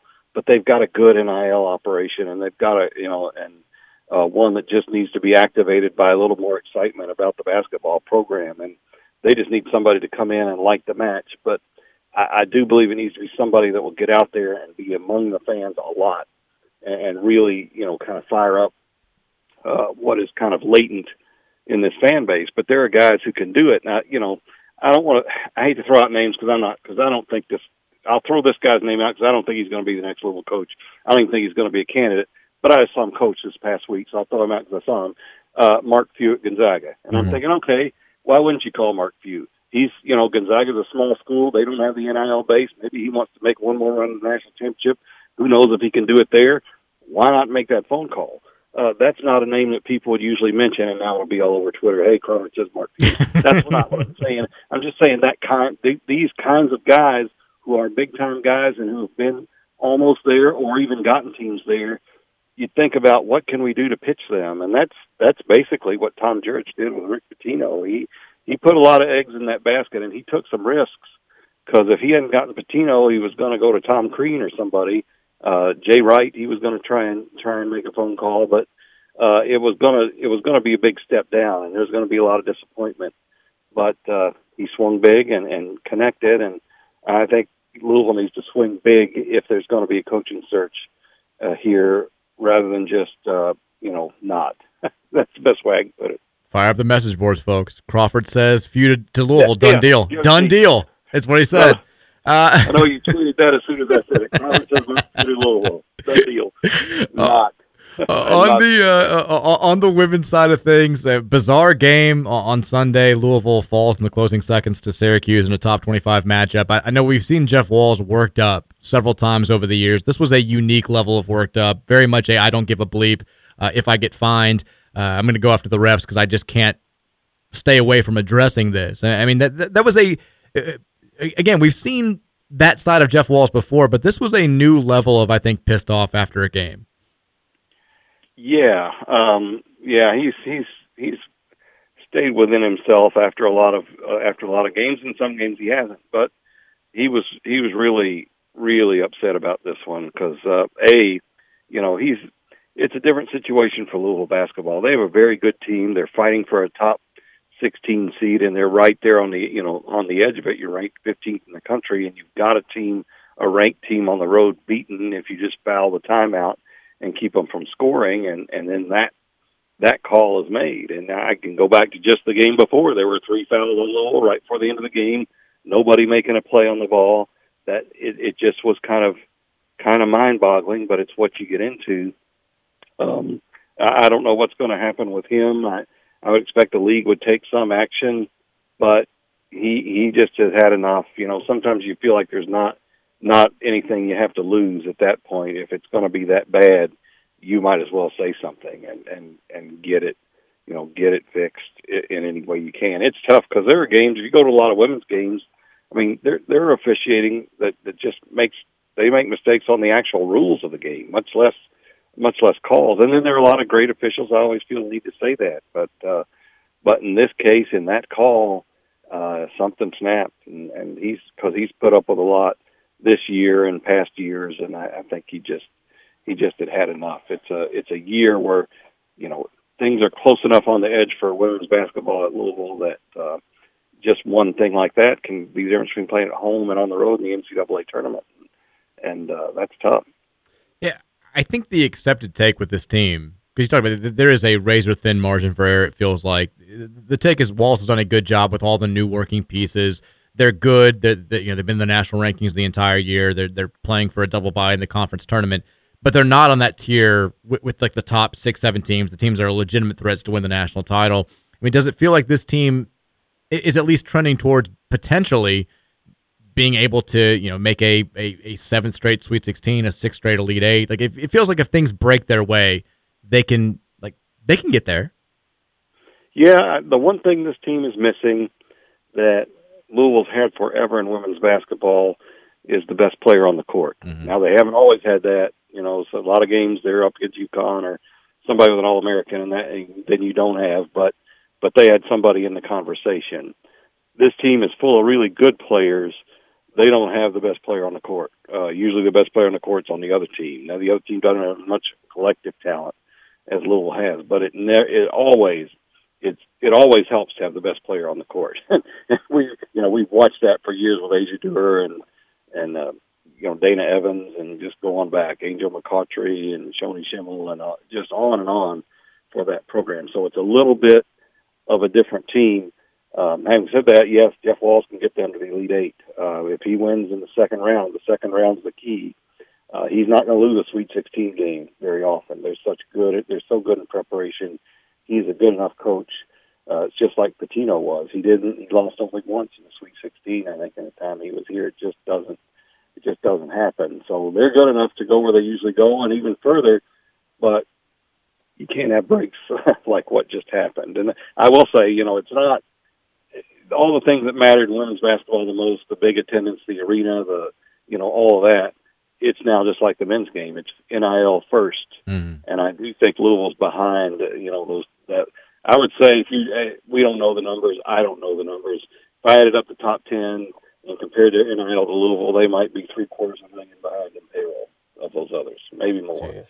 So you're not getting, he's not getting the kind of freshman he did get, although he's gotten some good ones for the next class. We did find out during this conversation, actually, the ACC announced that they have publicly reprimanded Jeff Walz and, in addition, announced an institutional fine towards the U of L of $20,000 that will those funds will go towards the Weaver James Corrigan Swafford postgraduate scholarship account. So maybe you can send them towards paying better officials, but $20,000 to U of L, public reprimand. I think Walz will pick that up. I don't think Josh Hurd will need to step in and do that. I think, but the one thing you worry about I would worry about is, all right, every ref in the country's now read that. Are they going to all, mess me over in games or whatever? But that's just, at some point you just got to say something because you feel like how much worse is it going to get?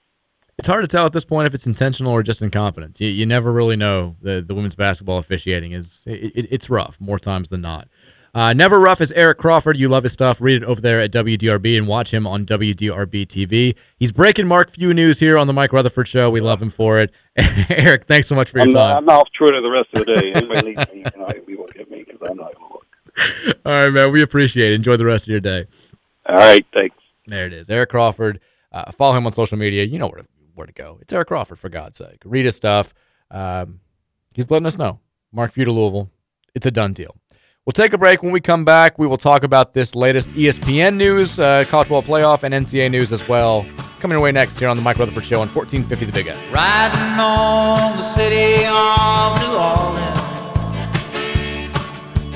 Illinois Central, Monday morning rail.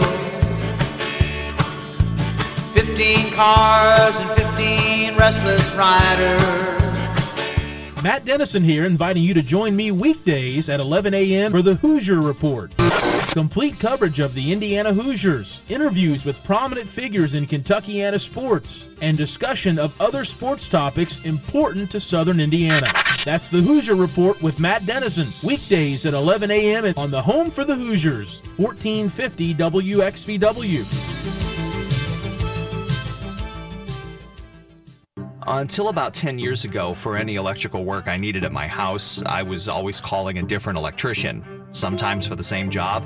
Things weren't done right and they weren't done on time, but for the last 10 years, Allen Electrical has been the only one I call. The work is unparalleled, it's prompt, the team's the epitome of professionalism. When I see an Allen Electrical truck in a neighbor's driveway, I kind of smile because I know they're getting the best. Allen Electrical, your electrician for life. Visit allenelectrical.com. They'll never leave you in the dark. Hey Cards fans, U of L's nationally ranked and globally recognized 20-month professional MBA combines the experience of a top-rated program with the convenience of evening classes. Learn from world-class faculty as well as regional and national business leaders. Connect with industry experts, expand your professional network, hone your skills, and advance your career without interrupting it. Get started today and earn your MBA. Visit business.louisville.edu/U of L MBA. Roosters, a fun, casual joint. Join us at Roosters every Monday, all day for the boneless wing special, only 79 cents each. Roosters has salads, wings, sandwiches, pizzas, and all of your favorite adult beverages. Roosters has a great family atmosphere, fun for the whole family. Roosters has TVs everywhere, so you can watch your favorite team. Roosters on Dixie Highway, Preston Highway, Fern Creek, Shelbyville Road, and Springhurst. Are you and your family in the market for a new fence? Then look no further than EAC Fence. Proudly serving over 29 counties in Kentucky and Southern Indiana. We guarantee each customer will receive high-quality workmanship and competitive pricing. Whether you want privacy, protection, call EAC Fence at 812-984-3014 or visit eacfence.com. kfcyoungcenter.com. The plumbers, pipe fitters, welders, and HVAC technicians of Local 502's commitment to excellence can be seen in our community every day. The KFC Yum Center, Ford Motor Company, and the Omni Hotel are just a few examples of their professional craftsmanship. Local 502 has been part of our community for over a century and invests over $1 million annually training skilled local workers. Members of Local 502 are your friends, neighbors, and children's coaches. For more information, go to lu502.com. Local 502, built on excellence, building a better tomorrow. Kraft Sporting Goods is Southern Indiana's team sports specialist and is your local Adidas team product dealer.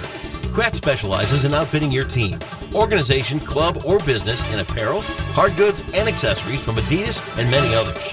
Kraft offers fundraising opportunities for your team, organization, or club through online web stores. Let our friendly staff get you started today by calling 812-282-5400 or visit and shop at our website at kraftsports.com. Hi, this is Nathan, General Manager at your local Air Serv. We know it's cold, but we are here for our customers in any weather. We are working around the clock to ensure that you'll be comfortable in your home. If your heat is off, call us now. Or if it's working, call Air Serv for a free peace of mind safety inspection and tune-up for only $69. We are here for our customers during this weather. Stay warm, stay comfortable, stay Air Serv.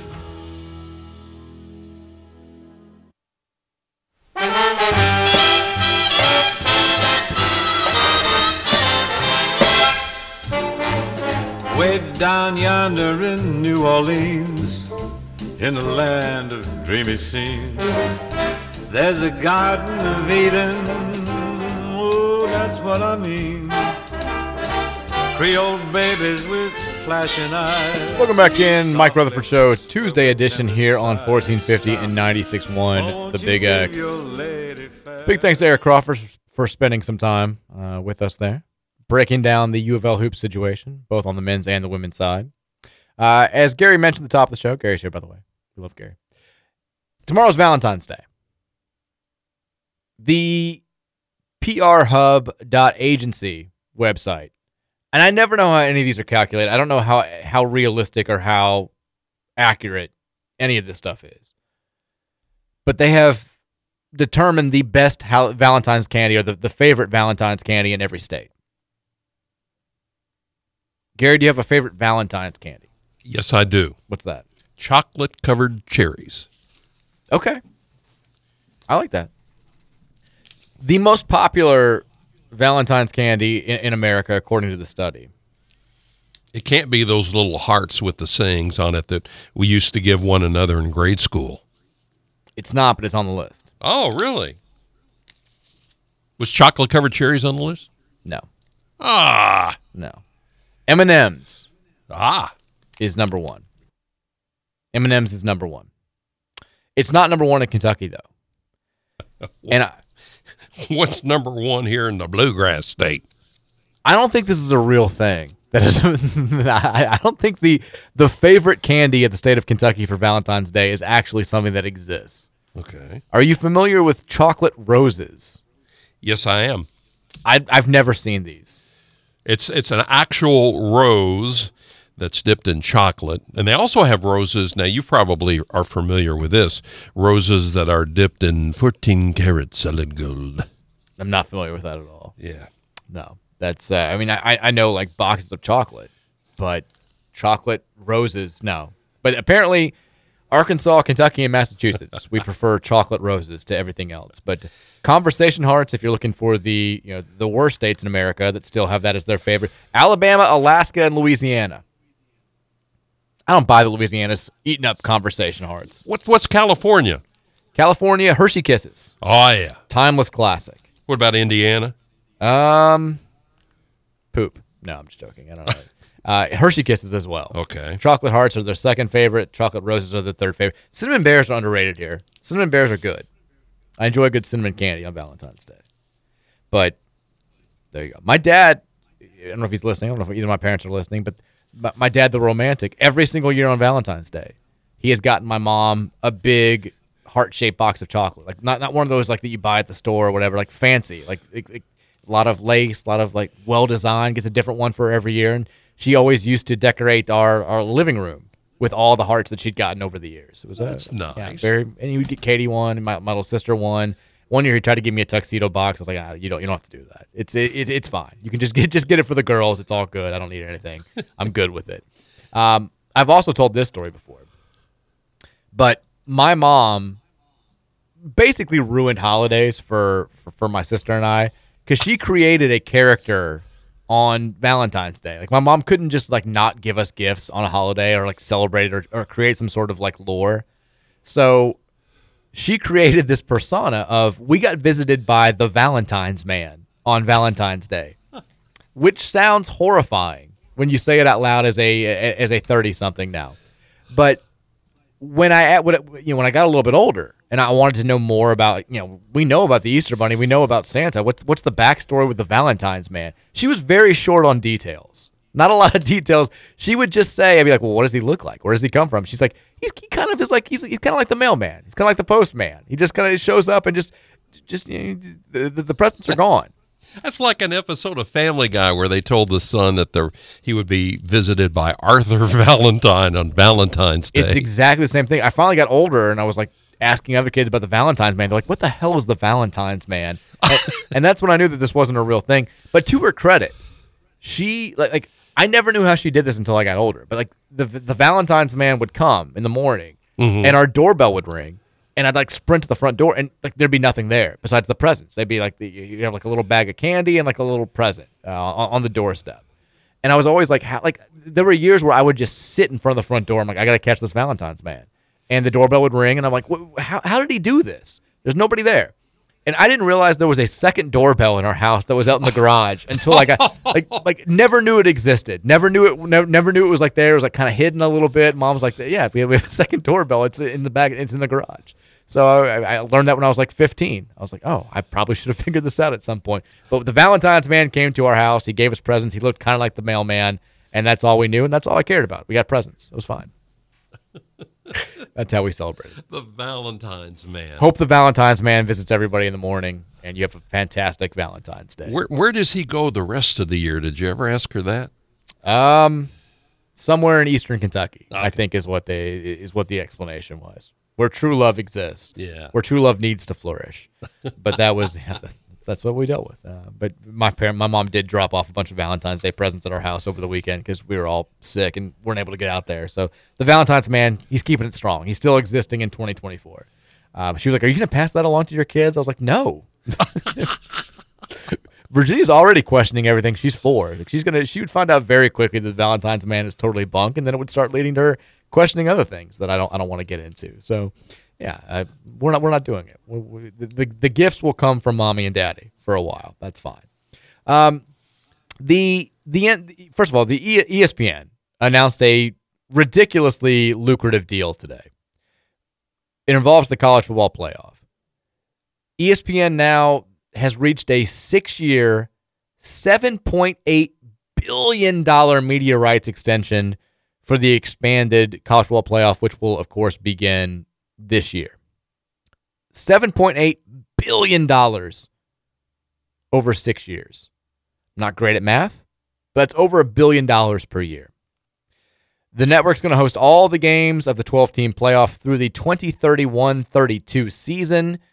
The full contract has still yet to be completed, but it's only contingent on CFP leaders finalizing the details of the expanded format in the wake of the implosion of the Pac-12. We're still not sure what they're going to do. You had the initial schedule laid out, the way it was going to work. You had the automatic bids for the 4 the Power 5 conferences, and then the one for the Group of 6.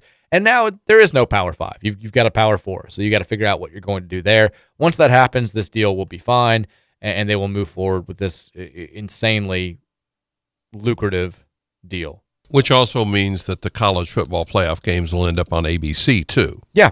The family of networks will host. I mean, I thought they were having financial problems. Of course, everyone's having financial problems until they need to actually spend money. Money doesn't exist; it's not a real thing. Here come the layoffs. But they laid off a ton of people. But by God, we're going to have all these games. It's going to happen. Speaking of money problems not existing and still people wanting to do things to make more money, college leaders are now telling Yahoo Sports, this via Ross Dellinger, that they've begun to explore serious change to the NCAA tournament and the college football playoff. This has become kind of an annual conversation where people threaten to do something that's going to expand the NCAA tournament. It's the power conferences that want this to happen. You've got, the Big 12 is worried about being left behind now with all this expansion. And a source told Dellinger, we're the number one basketball conference in America. They're right. They are right now. We're showing up as a conference in places that we haven't been before, and we're partnering with third parties that no one has ever considered. We are facing challenges, but that's not new to me. There's a lot of possibility and opportunity. They're trying a joint venture now with the Big Ten and the SEC that was announced on February 2nd, which created a ripple felt in every pond of athletics from Division III and up. But now they're looking towards the NCAA tournament. They want more teams in. They want more power teams in. It's all about money. All of this is. I get it. But my goodness, this is something, I think if you have the situation on the other side, which is where this is headed, where in college football, the big conferences will break off and college football at the major level is going to be limited to the halves. And a lot of fans from the power conferences are going to be fine with that. They're going to say, this is the way it is anyway. Let's just, why are we playing these silly games? Every single year from now on, there's going to be like the 5-12 game in the playoff is going to be one of the best teams in America versus, Liberty would have been the team this year, James Madison or Jacksonville State. And people will say it's going to be a bloodbath. Why are we even doing this? Let's just, get these teams out of it. Who cares? In college basketball, I think it's different. I'm not going to speak for everybody, but I would venture to say that a vast, vast majority of the fans from even power conference teams don't want this to happen. Don't want there to be any sort of change to the NCAA tournament. I mean, we were the first team left out of the NCAA tournament, we as in Louisville, in 2021. If we get in, maybe it saves Chris Mack's job. If we get in, maybe we do what UCLA did and go from the first four to the Final Four and change the direction of the program. We don't have to fire Luke Murray. We don't have to fire Dino Gaudio. The program's still rolling right now. So it was a big deal for us to be left out of the NCAA tournament. Even then, I think while we were pissed and while we were upset, most Louisville fans would have said at the time and would still say now, the solution for that is for Louisville to win more games. It's not to up the field to 92 teams, 78 teams, 86 teams, 150 teams, whatever they're looking at. While it sucks to be the last team left out, and while you can argue your resume versus the resume of the other few teams that were able to limp into the field, any team that gets left out of the NCAA tournament right now, they don't have a foolproof argument. They don't have two full legs to stand on. Because at the end of the day, the team that's number 69, giggity, had plenty of opportunity to play their way into the NCAA tournament just by pure wins and losses. So most fans they recognize this. They love the tournament as is. They don't want it expanding into something that changes things, that makes it a little bit too much. But coaches want the expansion because you can say, hey, I made the NCAA tournament in this year, that year. It can save jobs. It can create contract extensions. It can trigger bonuses, all that good stuff. I understand why coaches want it. You're selfish to a point. You kind of have to be. But these big leagues wanting NCAA tournament expansion, it's nothing just but greed. The NCAA tournament is perfect. I take it back. It'd be perfect if it was still 64 teams. But it's close to perfect. It's also, without question, the least debated and most overall popular postseason in American sports. I mean, people love the NFL playoffs. Obviously, they draw bigger eyes, but people still will nitpick the format. only one team gets a bye now. 7 teams don't need to be in both. Well, whatever it is. Everyone loves the way the NCAA tournament's laid out right now. And the other thing about not having access, like somebody was trying to argue in my mentions earlier today, and it was the worst argument I've ever seen. They were basically saying it was a football argument, saying if you have a bad November or December, it tanks the entire season. Fans of teams check out in November and December when they lose too many games, and their season's already over. Players quit. You've got no chance. Teams improve over the course of a year. We need to respect that. College basketball does that better than any sport in the entire world. Because guess what? Every single team, regardless of how good or how bad you've been throughout the course of a 4-month regular season, has the opportunity to play until they lose. You've got conference tournaments. And the winner of every conference tournament gets an automatic bid into the big tournament. You can fix 4 months of bad basketball in 1 week. You can also wreck 4 months of great basketball in 1 week. It's the beauty and the despair of the sport. It's the way it's laid out. But if Louisville, let's say Louisville had their injury issues in November and December, and they're a young team and they took their lumps, not the way that we actually took our lumps, but we lost the games at DePaul. We lost a couple other games, but we're sitting here now at 16-8, and we've played better. Guys have gotten healthy. We're hitting our stride. We're playing great basketball, but we're not a lock to make the NCAA tournament. You would be thankful that you got the conference tournament. We can still win. If we qualify as like the 4 seed in the ACC, but we're still somehow not in, guess what? 3 games, 3 days, boom, you're in the NCAA tournament. Everybody has that opportunity. We already have an expanded tournament. If you just look at all of the conference tournaments, and I know some don't allow everybody in. The Big Ten starting next year with the expanded league is only going to allow 15 of its 18 teams into the into the Big Ten tournament. I don't know what the ACC is going to do. I don't know if they've announced that yet. But most conferences allow everybody in. So you've already got an expanded tournament. You have a tournament featuring, like 310 teams. If you say 50 or so are excluded from their conference tournaments, it's already like a 310, 320 team tournament. We don't need the expansion. It's just about TV rights and conferences at the major level protecting their own interests. And if this does wind up being a thing that squeezes out the low major and mid-major conferences, you're taking away the biggest appeal of the entire event. What's March Madness if it's just power conference teams going at it with one another?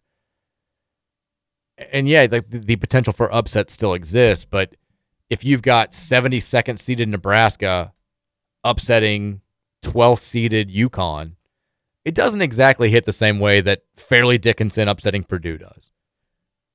Or St. Peter's, with the lowest budget in all of college basketball, making a run to the Elite Eight, getting 1 game away from the Final Four. If you take away the possibility for that stuff, you're taking away the essence of what makes college basketball so great and why so much of the American sports public is drawn to the event for 1 month every single year. It's not just about the brackets. The storylines are incredible. When Fairleigh Dickinson beating Purdue last year, it was written a million times. It still was incredibly true. It was as close to a literal David versus Goliath situation as you can get. Nobody died, but you had the tallest player in basketball in Zach Edey versus the quite literally smallest team in basketball in Fairleigh Dickinson. They had to play their way in through the first 4. Biggest underdog in 116 upset history. Only 2 games to go off of. But all of that stuff was incredible. And Tobin Heath makes his entire reputation. He goes from a completely unknown personality to going on talk shows and every sports show in America and parlaying that run into a gig at Iona. Like all of that stuff. It happens every March. Guys make their careers in those 2-3 weeks. And if you take away that possibility, then it's not nearly as fun. I'll still watch because I'm a Louisville fan. I'll still get involved. I'll still love it, but it will be an entirely different thing than the one that I fell in love with. And that I'm still in love with. I love the tournament. I love March. I love everything about it. And if you take it away because of some just a handful of greedy people doing the opposite of what the vast, vast, vast majority of the American sports public wants them to do, then what are we doing here? It's just, the more they talk about it and the more that you see some writers who like to carry water for the NCAA or carry water for the conferences starting to do the thing where they're like, it's more basketball. How could you hate it? The more you realize that it's probably going to happen, and the sadder that gets. The fact that they're not just letting it go, and they tried to do this 10 years ago. And I've said this a ton. If you don't like the Final Four being on TBS or TNT or one of the Turner networks on off years, or you don't like having to watch the first 4 games on True TV, that deal is what saved the NCAA tournament from going to 90-some-odd teams. Because that was the only thing that they were willing to listen to. They wanted to expand the tournament. They wanted more games, more teams in, more money, more money, more money. Didn't ESPN originally bid on that, and then Turner and CBS got together and outbid them? Yes. Okay. And the deal was, you know the games, the Final Four games on TBS are never going to be as highly rated as the games on CBS, but they're still the most watched programs on TBS for that year. So you get to thump your chest. It makes TBS's numbers go higher. It makes Turner's overall numbers go higher. And that was the deal. And that's what saved the tournament from going to expanding. And now it's been 10 years, and they're like, hey, cool. We got what we wanted there. Now more money. That option's always going to be out there. There's always going to be more games. There's always going to be more money until people say they're not going to watch anymore, which just isn't going to happen. Because, look, I can get mad about this all I want. If you expand the tournament and you've got an extra round or two, I'm still going to watch. I'm a sucker for it. My mom calls me every year in March and goes, what number is True TV? Exactly. So here, that's when I was doing the college basketball gig full time. One of our most trafficked stories in March was, what channel is True TV? You get the SEO. You get people searching that. You want to be high on that list. You have that quick little story written. And now every major network that has an online presence is going to write that story because people search for it every single year. It's True TV's couple nights to shine, that Tuesday and Wednesday before the full draw starts of the NCAA tournament. It's a cash cow. I do like the fact, though, that, you have to have cable TV or satellite, or a lot of people nowadays internet, but I do like the fact that you can watch every game in its entirety. Yeah. Whereas when only CBS had it, if they were running a game and UK was running all over some team, they would cut away from it. Yeah, I feel like they got better as I got a little bit older. Where if it was a Louisville game or a Kentucky game or an Indiana game in this market, they were going to stick with it for the full broadcast. And we're one of the highest rated basketball markets in the country. The highest rated, and it's not close. Every single year, we are a dominant presence when it comes to watching college basketball. But you didn't know the struggle of 12-year-old Mike, who was just desperate for you to cut away from Cincinnati versus Belmont to go watch a better game because the Bearcats are up by 30 points, and you would get frustrated. You're like, cut away, give us something, and there was nowhere else to go. And then initially, I want to say in the early 2000s, maybe the real late 90s, they started doing a package with DirecTV where you could purchase for $99 the ability to have all the games.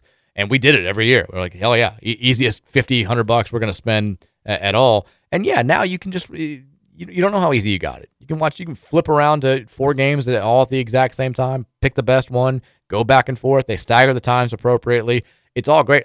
It is a perfect sporting event, damn near perfect. I would take the first 4 games out, but I'm not going to fight it. It's a minor detail, and they're going to screw this up, and it's going to be incredibly depressing.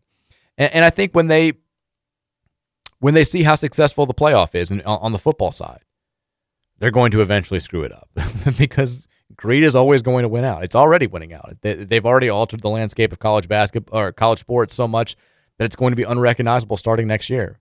I mean, we're all going to have to remember which teams are in which conferences for the next 5 years. I mean, I've already forgotten who's going. I see SMU pop up in our schedule next year. I'm like, that's a weird non-conference. Oh, they're in our league. We're going to keep doing this for a long time.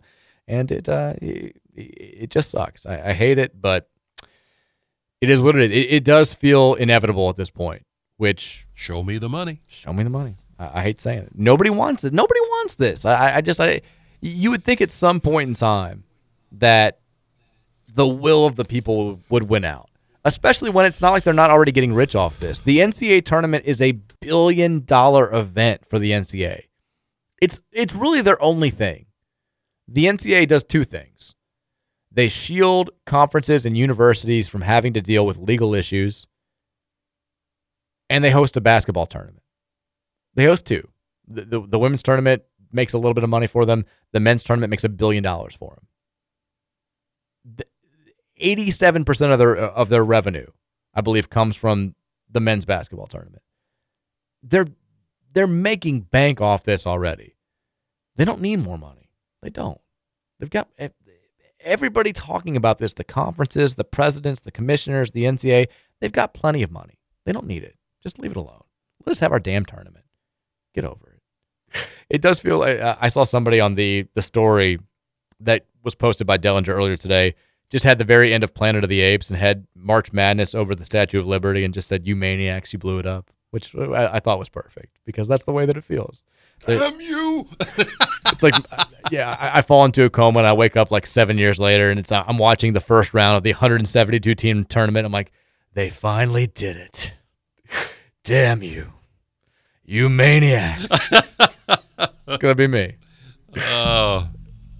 I just don't get it. Don't touch it. Leave it alone. Leave it alone. We got plenty to get to coming up in the final hour of the show. We will talk more about the Boston College game tonight. It was a rough night. We have Big X, Big Bets. We have to bounce back after last night because Big X, Big Bets have been struggling a little bit. And I say struggling, it was not entirely my fault because if you watched Wake Forest versus Duke, you had the cover. You had it. Wake Forest was within striking distance the entire game. They clearly were. I think the spread was 7.5. They had it. It was 6 points. Finally, the game's over. All Duke has to do is run out the clock. And what does Duke do? They go down and they dunk to make it an 8-point game. But fear not. Wake Forest doesn't stop playing. They go down. A 79% free throw shooter gets fouled. Front end of a 1-and-1. Bricks it. The Duke player doesn't realize that it's the front end of a 1-and-1. The Wake Forest player does. He goes to steal the ball from the Duke guy who's just standing and accidentally knocks himself out of bounds. So it was the worst possible sequence of events to not cover that spread. 7.5-point spread. Duke winds up winning by 8. That was a bad beat. The Kansas one, I said I thought Texas Tech would win, but Kansas would cover the 3.5. Did not come close to covering the 3.5. Kansas got absolutely reamed last night. 79-50 in Lubbock. They didn't have Kevin McCullough. I still thought it would be a tight game. The only bets I made last night, I got greedy. I did the thing where I was like, I don't feel great about any of these individual covers. I'm going to look at Duke's going to win. TCU is going to beat West Virginia. I'm going to take those two teams' money line, and then whatever. Grambling's like a 9-point favorite. I'm going to throw them in. I'm going to bet big to win a little bit of money.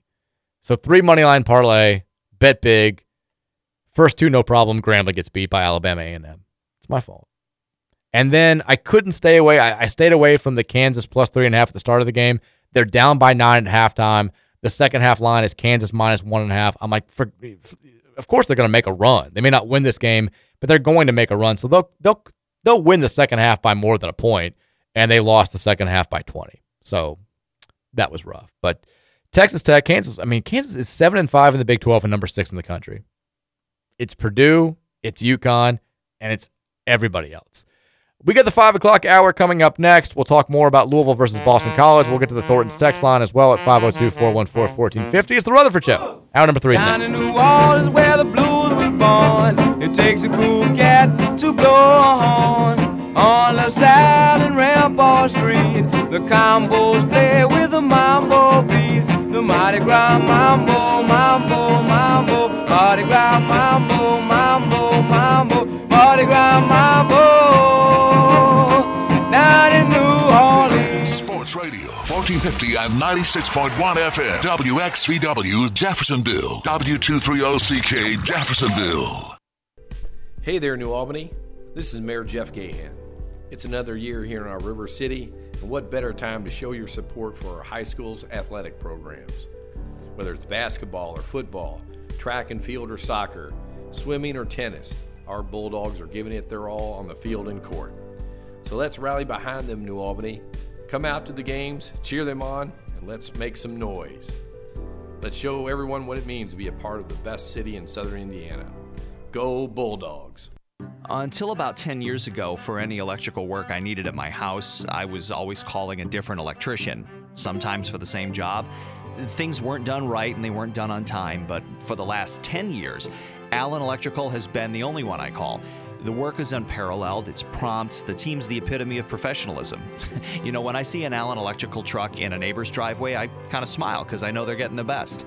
Allen Electrical, your electrician for life. Visit allenelectrical.com. They'll never leave you in the dark.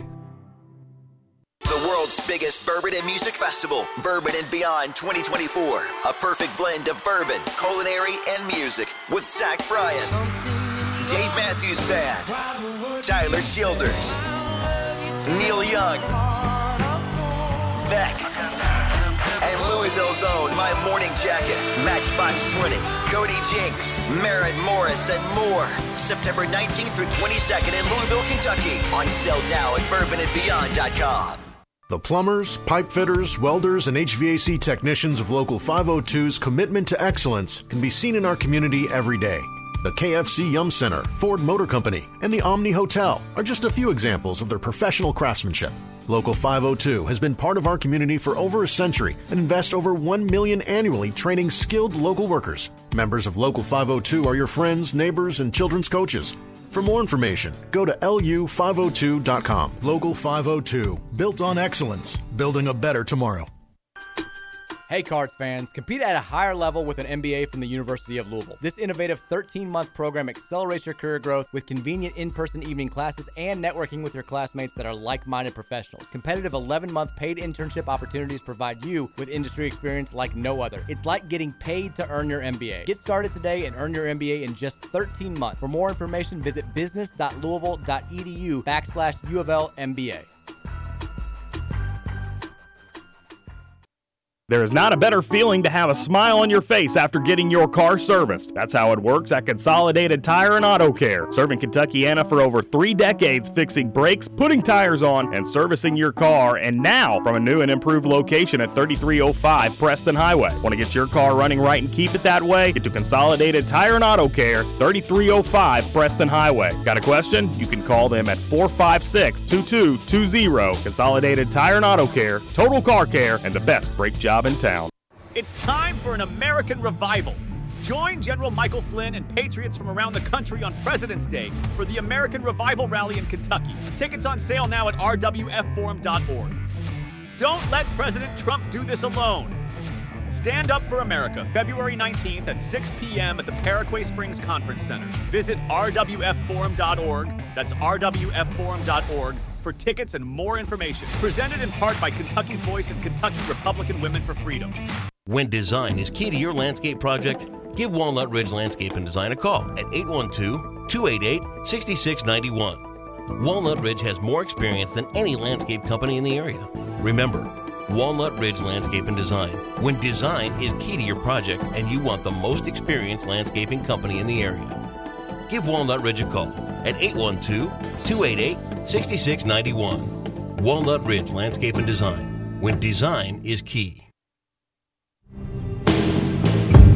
We could leave the Christmas lights up till January. And this is our place, we make the rules. And there's a dazzling haze, a mysterious way about you, dear. Have I known you 20 seconds or 20 years? Can I go where you go? Can't hit the note. I can't do it. I can't hit the high note. 5 o'clock hour here of the Mike Rutherford Show. That's the longest I've ever listened to a Taylor Swift song. I'm so old. It's okay. It's all right. We got Gary in the house today. We're excited. It's Valentine's Day Eve. It's game day for Louisville men's basketball, taking on Boston College tonight. Late night in Chestnut Hill, 9 o'clock tip-off on the ACC network. You can hear it on our sister station, 970 WGTK. It's also Fat Tuesday. Happy Fat Tuesday. If you didn't know that, congrats. You're welcome. I just gave you a free pass to eat whatever you want for the next 7 hours. That's why we've been playing New Orleans songs all day. Damn right. Stuff your face. But this hour, we're shifting gears to Valentine's Day. Gary, you strike me as a New Orleans guy. I can see you. I've never been Really? there. Nope. Really? My wife took a school trip one time to New Orleans. They went down and back in one day. That's insane. When she was teaching school. She goes, you want to go along? I'm like, no. Back in one day? Yeah, they went down and came back in the same day. You know, they left like 4 o'clock in the morning. Still, it's like an 11-hour, 12-hour drive. I've made the drive. I know. it's not a lot of time to do stuff. That's rough. That's not fun. That's terrible. Well, I had a similar experience when we went to Europe one time on a school trip, and the guy says, "Now we're going to take a short bus trip from where were we leaving from? Oh yeah, we were leaving from Paris, France, and going to Lucerne, Switzerland." And the guy said, "Yeah, it's just a short little ride." And of course, it was an all-day ride. And then my wife got mad at me when I said to the guy, I said, "You all tell time differently over here?" He goes, "What do you mean?" I said, "That is the longest short ride I've ever taken in my life." I feel like we kind of have the opposite experience when we went to we didn't do like all of Europe, but we went to Italy. We went to Ireland after that. But we were talking about, Ireland it's like the size of Indiana. Is the closest, I think, state. I didn't realize that was about the same size. Yeah, I didn't until we were going there and we were looking that stuff up. But we basically went from like the southern part of the country all the way up to Northern Ireland in one day, and it was like a 5-6 hour drive. People when we told them what we were doing, they act like we were crazy. Like why would you possibly do? You're driving the entire length of the country. This is ridiculous. And we were in Italy one time. We were making conversation with a couple from this couple from England who. Their daughter had done a semester abroad at Loyola of Chicago, and we were talking about she's like, "Is that kind of close to you?" And we're like, "Yeah, it's pretty close to us. Like we have, we have been to Chicago a bunch of times, make the drive. It's only like 5 hours." And they're like, "Oh, only 5 hours?" Like it's like they're like, "That's insane that you refer to a 5 hour drive as being close to where you are." So it's. Well, over there in Europe and England and Ireland, they take the trains a lot. The light rails are fantastic. Yeah, they the really speed train are. Is incredible. Yeah, I mean, that's what we used to go all over Italy, and it was like, you're like, "Oh, this is why don't we have more of this?" It's so perfect, it's so convenient, it's so easy. Except our very first train got canceled, and it was the first time we had to really speak Italian to get our way out of a problem, and that was rough. That was not I was like, I don't know what to do now. I've got no idea. Do you speak Italian? No. Okay. No. Il conto per favore is how you say check, please. I know that. Because they don't bring you your check unless you ask. You'll sit there all night unless you ask for your check in Italy. Parlez-vous anglais? Parlez-vous anglais? Where's your bathroom? Do you speak English? I don't think this isn't the right pizza. And then there's what is it? Voulez-vous coucher avec moi ce soir? That's a New Orleans song. Yeah, Lady Marmalade. They've got that going. I'm sure they haven't heard that before. Oh, no. They love it. My wife taught me that a long time ago. We've got it is Valentine's Day Eve. Gary, are you ready before we talk about Louisville Boston College? Are you ready for a few Am I the A-Hole Stories Valentine's Day edition on Reddit? You ready for this? Yes, sir. We'll listen to these stories. We will determine whether or not these people are, in fact, the a-hole in these situations. All right, here we go. This one starts off with this. To explain where I'm coming from here, I need to establish two things. One, I have a high-paying job that often... You're the a-hole. All right, stop right there. I have a high-paying job that often requires that I drop everything to travel without notice. It's infuriating at times, but I get paid well, so I've learned to live with it. Two, my girlfriend loves flowers more than anything. I get it. Most girls love flowers, but they are her favorite thing in the entire world. She literally makes me stop the car when we're driving just so she can take pictures of pretty flowers. Early in our relationship, I had to miss something important without notice. So to make up for it, I sent her 3 dozen roses. She loved it, told me I'd set the bar, and I better always send her 3 dozen roses if I was going to let her down. We've been together for 3 years since then, and I've always sent 3 dozen roses whenever we would be apart. It's a tradition, and we both love it. On to the dilemma. Girlfriend got bad news about a family member's health and is headed back to her hometown a couple weeks ago. I couldn't join. Her 2 sisters came back as well with their husbands. Valentine's Day came around, and although it wasn't my fault that we weren't together, I ordered a gift of 3 dozen roses plus candy and a stuffed animal. The day of, I got an alert from FedEx of a delayed shipment, and I panicked. It broke my heart to think that she wouldn't get any flowers that day, so I called around to local florists and found one who could deliver them for a fee, and I sent her a gift pack of 3 dozen roses. It turns out that FedEx managed to deliver the original package, so the girlfriend ended up with 6 dozen roses, 2 cards, 2 boxes of chocolates, and a teddy bear. She joked that I had now raised the bar even more, and she expected no less than 6 dozen roses anytime we were apart. All jokes aside, I could tell she really appreciated the trouble that I went through. The next day, I heard from her sister's husbands. They were furious with me, saying that I had made them both look awful. It turns out that one bought his wife a leftover bouquet of half-dead tulips, and the other didn't get his wife anything at all. I guess they were both going to use the commotion as an excuse. My girlfriend ended up sharing her roses with both of her sisters so they could all feel special, but it was clear that they were all from me. My instinct was to take a victory lap, but my girlfriend's mom and dad called and explained that they thought I should apologize. While they appreciate me always making romantic gestures, I can afford to do so while their other daughters' husbands can't. They see where things are going and assume that we'll all be family soon, and it would be a good idea for me to make peace with the other two.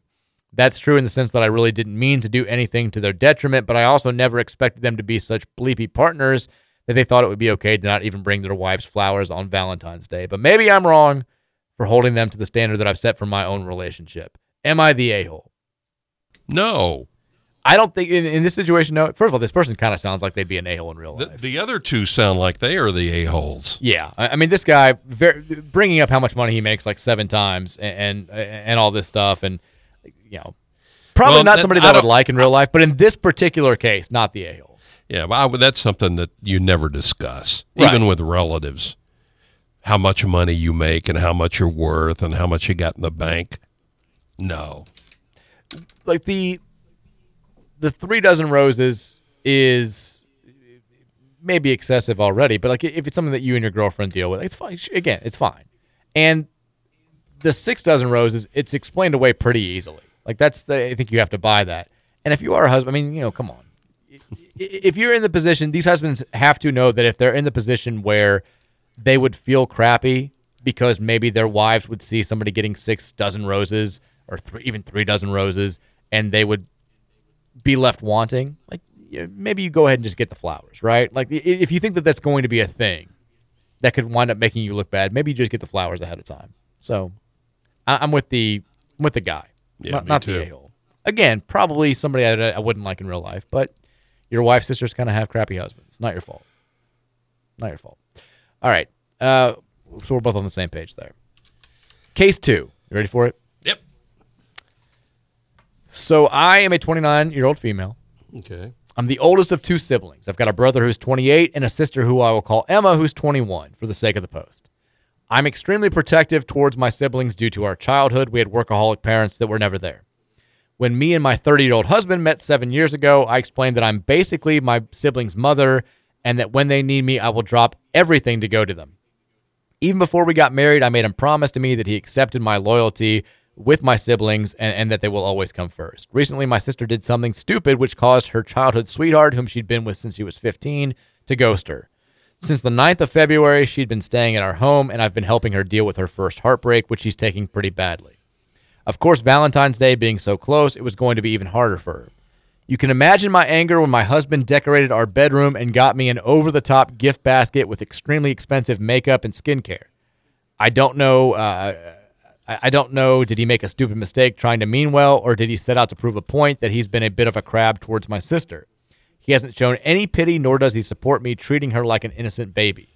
On Valentine's Day, he called me and said, get ready. He was taking me out to surprise me, and honestly, I was needing a breakout, and I was glad that we weren't fighting anymore. While I was getting ready, my sister entered the room and had a breakdown, which ended in a panic attack. She was still crying in my arms when my husband entered our room dressed in a full suit. I just mouthed sorry, and he threw down the roses screaming, bleep it, I can't take this bleep anymore. He came back home around 3 a.m. and slept on the floor of our bedroom, and since then he hasn't spoken to me. My brother has told me I was in the right as family comes first, but my friends are on my husband's side. Am I the a-hole? This is a little bit tougher. That is tough.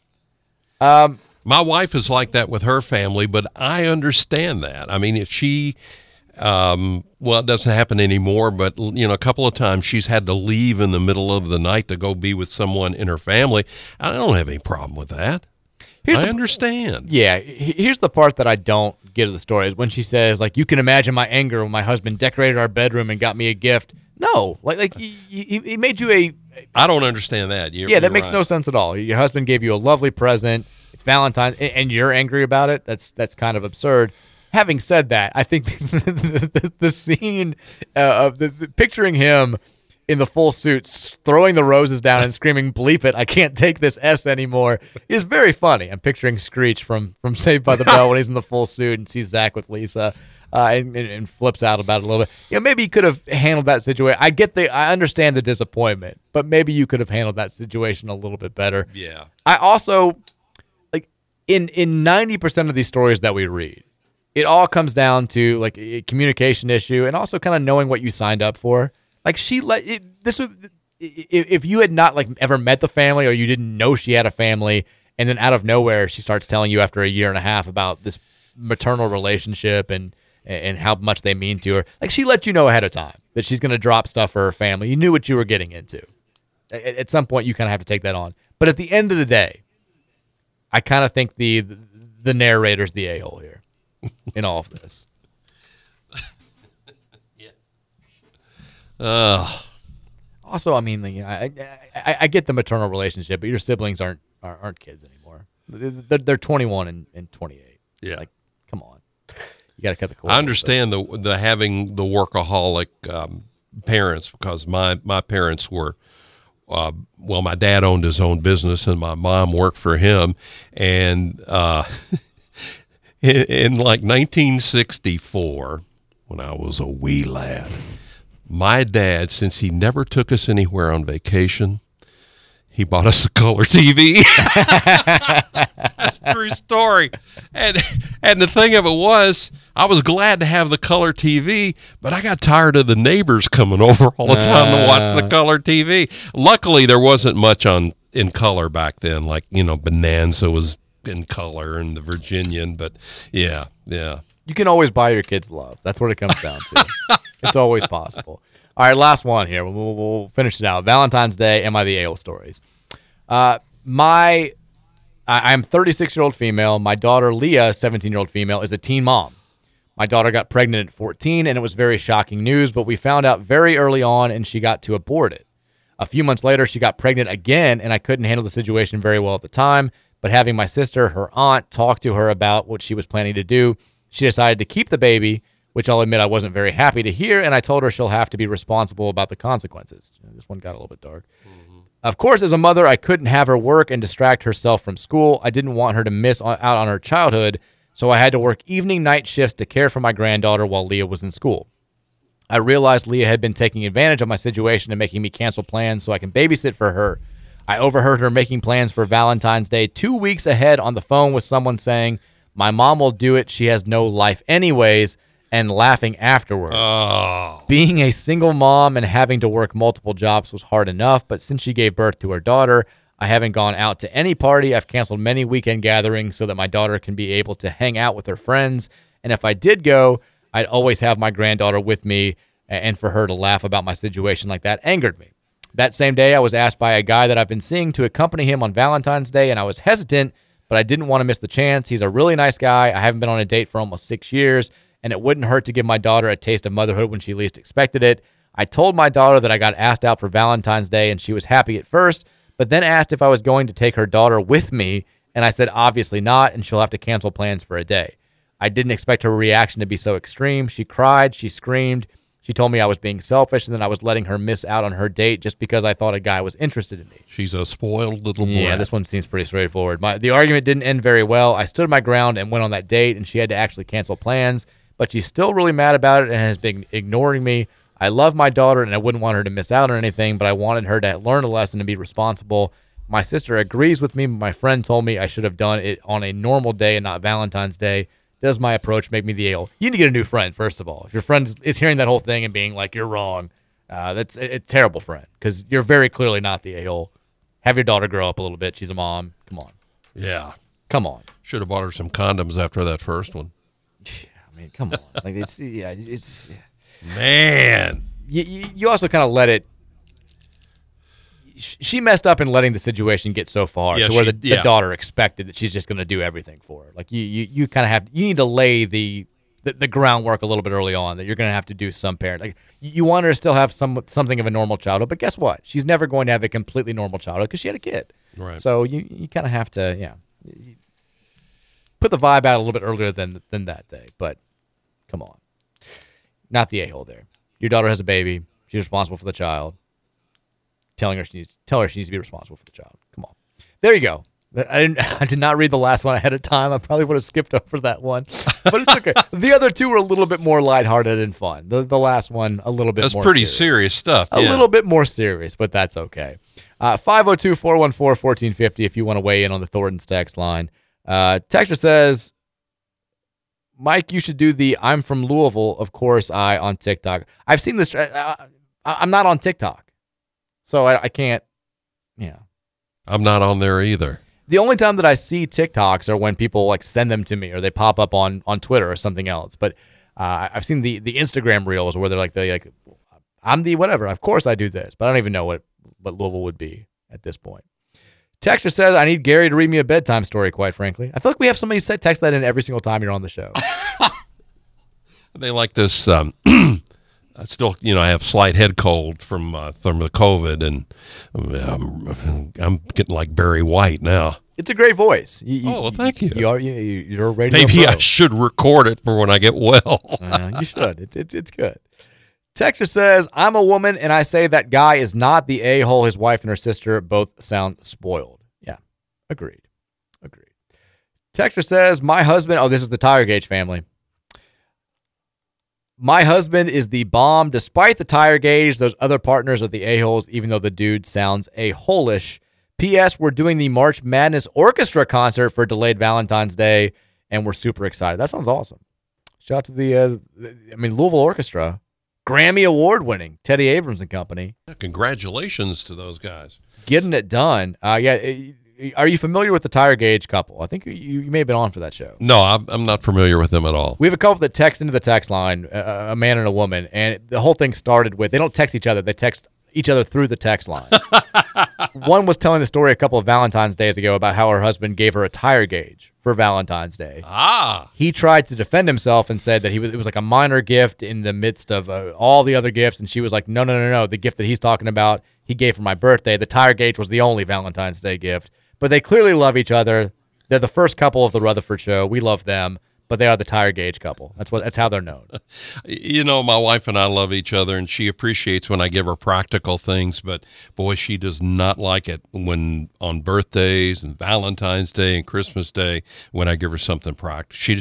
She won't have it. You have to mix it in, right? It has to be the lesser gift. It has to be when you sit down and you've got 3 or 4 presents for something, and you're like, this is kind of this is a boring one. You get that out of the way first. Yeah. Or you just don't do it at all, I guess. No, she'd rather have flowers or candy or, a night out somewhere, which I don't have a problem with that. Sure. Texture says, any relationship that requires the other person to constantly provide gifts is absolutely ridiculous. That woman who expects 3 dozen roses is a child. The man is a tool for doing it. Any successful relationship shouldn't be centered around one day a year that retail stores tell us is the most important thing. My wife and I have been happily married for 10 years and share all of our finances. We don't do gifts for any holiday, including birthdays. We are adults. When it's appropriate, we buy what we want, and we show our love to each other every day. I'm fine with that approach. We don't do, Mary and I will do, we won't do anything for Valentine's Day. We will, I think I'll get her flowers, and that'll be it. But for anniversary, we try to go out to a dinner, but we don't, do big-time gifts. I do want, I do always, she never wants to do Christmas presents. But I feel like I've got to do Christmas presents. I love giving gifts. I love it. But it's not because she demands it or anything. It just I like doing it. It's more about me. But I also appreciate that approach. What kind of things does your wife like for Christmas? It's like clothes or? Yeah, I try to do practical stuff. Like she will pick out some clothes sometimes, something that I think she's going to like. But I also want to do one kind of fun thing a year. This year was my one kind of fun thing was not great, but last year, so she's really big into the royal family. Oh yeah, she's big Princess Kate fan. So there's this website, and you can look this up. I think I stumbled upon it. I don't even remember how I found it. It may have been an Instagram ad, but it's Turn Me Royal, and they have all these different really well done, old school royal paintings. You can they these paintings of these old war generals, all these different choices. And you can essentially send in a picture of yourself or your wife or your entire family, and they'll like put your faces into these portraits. I like that. And they'll put it's on a canvas. It's really professionally done. And so I got one of our family for Christmas, like this royal family portrait, like this like old English style, like 19th century looking thing with all of our faces. It's like it looks awesome, and she loved it. Like that was her reaction was very funny. I think I put it on social media, but that was great. Like, that was really cool. We have a guy who works here at the radio station who one year gave his wife, you send in pictures of yourself and your wife, and they make you into bobbleheads. I like that. We've gotten one of those. Yeah. We got one as a wedding gift for my aunt, and it was awesome. It was very, very cool. And then like our second year of marriage, before we had kids, we were dog sitting for one of Mary's work colleagues.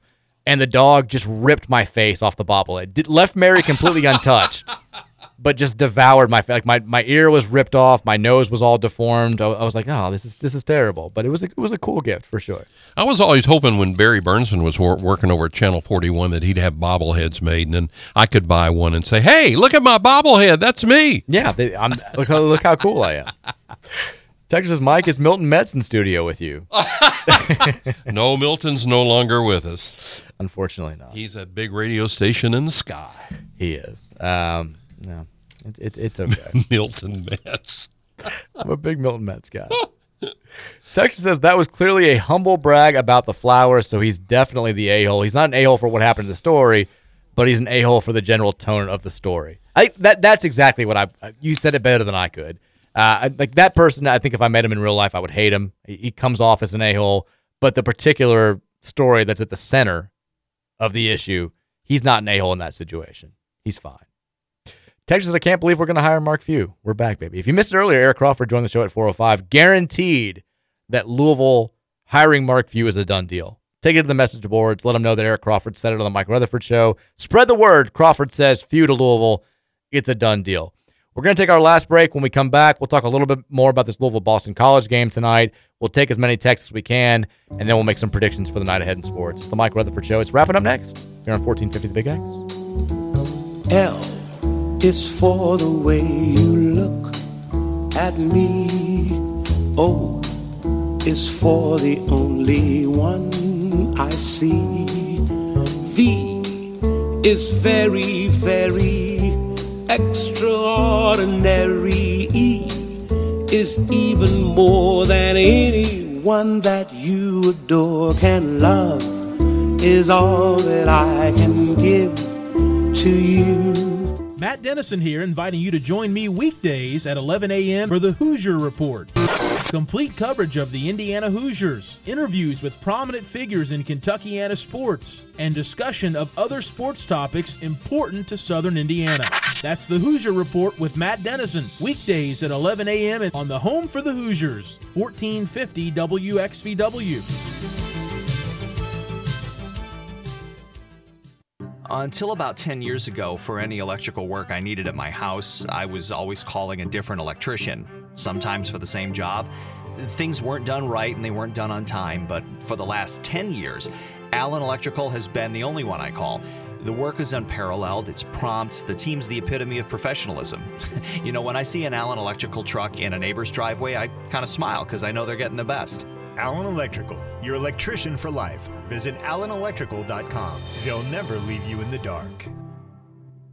Time to replace or service your HVAC system? Barry at BJ Heating and Cooling can help you choose the best and most reliable new Bryant cooling and heating system to fit your family's needs. Bryant, whatever it takes. BJ Heating and Cooling has faithfully served Kentuckiana for over 35 years and is one of the largest and most reliable heating and cooling companies in Kentuckiana.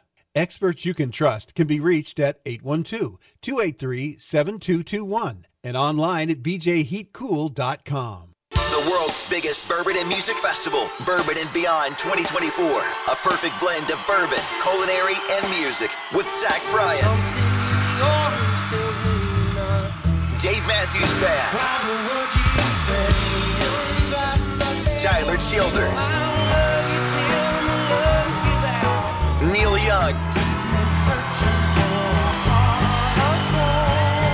Beck, and Louisville's own My Morning Jacket. Matchbox 20. Cody Jinks, Maren Morris, The Head and Heart, Tedeschi Trucks Band, The National, Whiskey Myers, Chris Isaac, Young the Giant, Teddy Swims, Milky Chance, and more. September 19th through 22nd in Louisville, Kentucky. Single day and weekend passes, camping and hotel packages. On sale now at bourbonandbeyond.com. Check out Thornton's all-new Southern-style biscuits, the perfect complement to your morning breakfast sandwich. You will love the buttery goodness that will wake up your taste buds in the morning. Come on in and grab a breakfast sandwich today. Looking for an icy cold thirst quencher to keep your day going in the right direction? Well, right now, all 32-ounce fountain drinks and smaller are only 89 cents. You heard it right, only 89 cents. So come in today and grab a fountain drink from Thornton's. Hey, I love salsaritas. Why? Flame grilled meats, house-made chips, fresh-made salsas for fast takeout, office catering, or your summer celebration. Try salsaritas. Visit them at St. Matthews or in Middletown, or order online for special offers. We know to contact Indiana 811 at least 2 working days before every dig. Contact Indiana 811 and white line before every project. Learn more at 811.safedigindiana.com. Sponsored by the Indiana Utility Regulatory Commission and aired by this station. Kraft Sporting Goods is Southern Indiana's team sports specialist and is your local Adidas team product dealer. Kraft specializes in outfitting your team, organization, club, or business in apparel, hard goods, and accessories from Adidas and many others. Kraft offers fundraising opportunities for your team, organization, or club through online web stores. Let our friendly staff get you started today by calling 812-282-5400 or visit and shop at our website at kraftsports.com.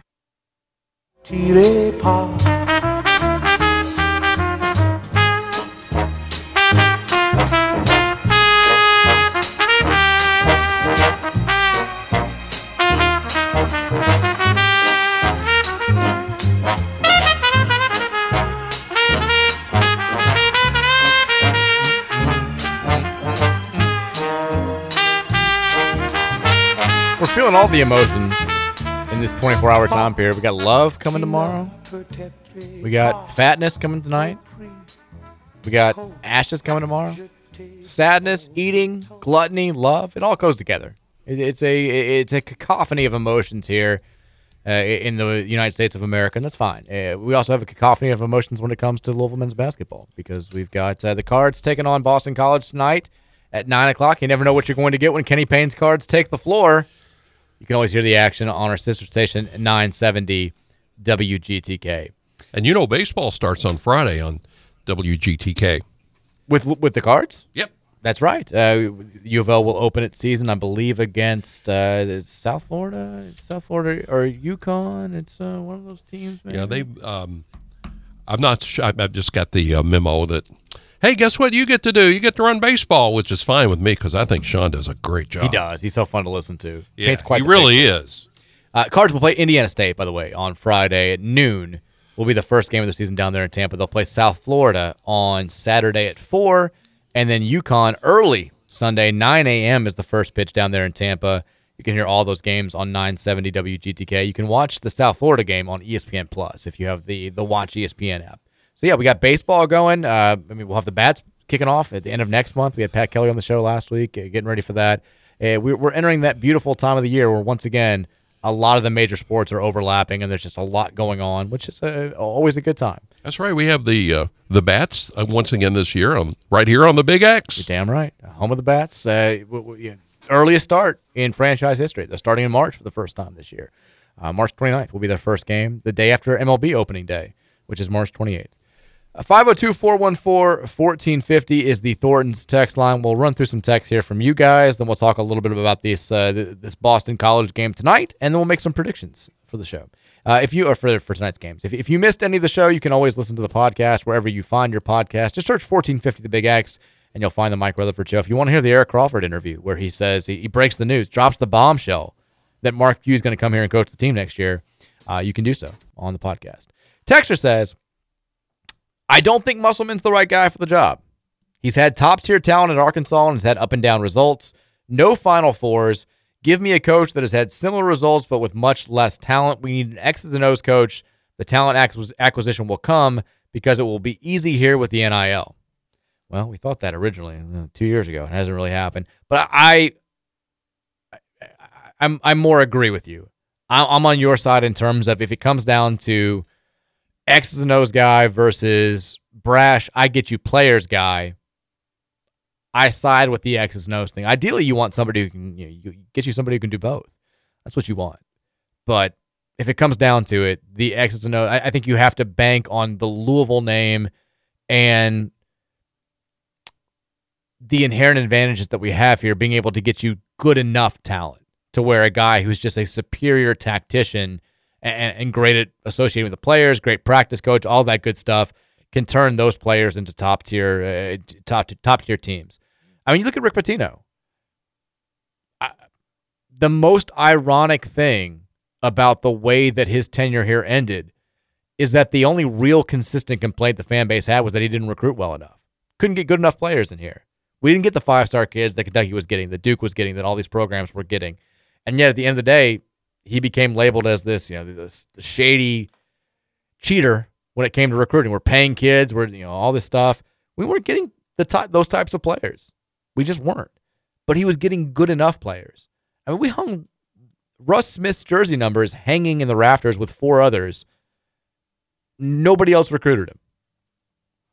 Nobody wanted Gorgie Zhang. Even our McDonald's All-Americans were like lower tier McDonald's All-Americans, the last guys to make it in. Peyton Siva wasn't a top 10 kid. Shane Mahan wasn't a top 10 kid. Wayne Blackshear wasn't a top 10 kid. We didn't get top 10 kids here. But it worked because the guy knew what he was doing. Texture says, anybody else notice that there's been no... Come on, I can't read that. Texture says, A1C is related to blood sugar and type 1 and type 2 diabetes. Would recommend getting a continuous glucose monitor and try to limit carb intake. There you go.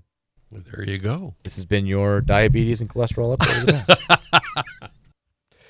Texture says, Mike, it's doctors of dunk, not doctors of twist when it comes to the Oreos. I'm sorry, I don't dunk. I'm not a dunker. I'm a twister. I come from a long line of twisters. My whole family twists. All I know is the twist. I've tried dunking. It's not a dunker. Twister. Texas says, have you heard that they won't raise your rates at T-Mobile? You'll get a great deal every day. I've said this before. I hope that the people who advertise with us, or the people who are considering advertising with us, listen to the show. Nobody talks more about the ads on their channel than we have here at Big X Sports Nation. The listeners, the texters, they love the radio ads, or at least they love talking about them. I'm very excited for President's Day to get over with. Texture says, we had very few injuries the first how many games? Or we had very few injuries the first how many games? A lot of them. And JJ was a loss, but was inconsistent. Caleb is a much better fit and makes the team play better. Caleb's been a big asset too. Both have played much better, much more because of injuries. I think you mean Curtis, the second one there. Should have been playing more before the injuries. I mean, Caleb's been great recently for sure. I still think you could use JJ Traynor. I mean, he's got, 4 or 5 inches on Caleb Glenn. Caleb is could be a great undersized power forward. I think ideally you'd like to have him become like a 3 that you could use on the block occasionally. He's going to have to improve the outside shot and the handles a little bit. Again, he reminds you of freshman Dre Davis. And Dre Davis has very much found a role for himself at a good Big East team where he could be an all Big East player this year. It's going to take a little bit of time. He's going to have games like this, like the one that we saw on Saturday where he goes for 15 and 13 and his just pure effort and will result in made plays and solid stat lines. He's also going to have games where that's just not enough, where he finishes with 6 and 2, because against really good teams, sheer determination and effort, it's not going to be enough for you to have great games. They're going to neutralize that because they're playing just as hard and they've got bigger guys than you. We saw it with Dre Davis. Dre Davis would have a fantastic game every now and then he'd play the same type of way and do the same types of things, and it just would not translate from week to week. That's going to happen until Caleb Glenn's skills get a little bit better. But he's a freshman. He's a true freshman. He's ahead of schedule. You can build around guys like Caleb Glenn, without question. Whether it's Kenny Payne coming back next year or somebody new coming in, I want Caleb Glenn to stay here. The kid's a dog. You can build around guys like that. Texture says, if Payne were to get a 3rd year, do you think there would be conditions about changing staff members? using the 2 additional assistant spots on actual coaches, hiring someone who understands and cares about defense, etc. No, because it didn't happen last year. If you weren't going to make that a demand after going 4-28, I don't care if it's year 1, year 7, year 55. If you're not going to demand that after winning 4 games at a place like Louisville, I'm just going to assume you're not going to demand it after year 2. I mean, Kenny Payne laughed in the face of a reporter who asked if he was thinking about making staff changes after the worst season in the history of Louisville basketball. I'm assuming that he's going to be under the assumption that if you're giving me a year 3, if what I've done so far is good enough for you, you're riding with my staff as well. Now, it would not shock me at all if there's still a staff shakeup for other reasons. Like if Kenny Payne comes back next year, I would not be surprised if Nolan Smith does not come back next year. Manning maybe would look for something better. I think he probably still... I don't know if Danny Manning has aspirations to be a head coach again. He may now be kind of settling into this, like, okay, I'm ready to ride off into the sunset. Because if he does, like, he's not... Based on what he's done since he lost the Wake Forest job, assistant at Maryland and winds up becoming the interim head coach and does a, okay job, but nothing too special there, and then goes to Louisville and has not had success as an assistant here, you're not going to have a power conference program that's going to hire Danny Manning as a head coach. If he gets another head coaching job, it's going to be at the mid-major or maybe like the AAC, Atlantic 10, Conference USA type level, and I'm not sure that he wants to do that. He did it at Tulsa already, had success, but he experienced Wake. I think that he might be okay just being an associate head coach for the remainder of his coaching career. I don't know. But if staff members don't come back for next season, I don't think it will be because the administration goes to Kenny Payne and says, we're giving you a year 3, but you got to change some stuff up. I don't think it's going to happen. Texas LOL, a KP doomsday clock would be nice. Is that too much to ask from Josh Hurd? Give us constant updates after every single day that are very public. Put like a little alert level on your door. Little needle going from 1 to 10. KP fired level. And then just, it'd be like when white smoke comes out when there's a new pope. We would have a camera fixated on his door, a live stream, and 20 minutes after Louisville beats Boston College by 8 or loses to Boston College by 20, Josh Hurd goes to the door, and everyone's like, oh, where's it going? And he moves the little needle from 4.8 to 6.1. It's $1 million idea. You could sell advertising rights. Come on, Josh. Give the people what they want. Doesn't have to mean anything. We just want to act like it means something. Texas says, would Jurich have fired KP after last season? We had this question a few weeks ago. I obviously can't answer greatly. My gut says no. I mean, the closest thing, the most analogous situation that he had to this was obviously the Steve Kragthorpe thing, where it was still a different situation. Kenny walked into Louisville basketball at a pretty low level, coming off a 13-win season, and somehow took it even lower. Kragthorpe walked into inherited a Cadillac and drove it off a cliff.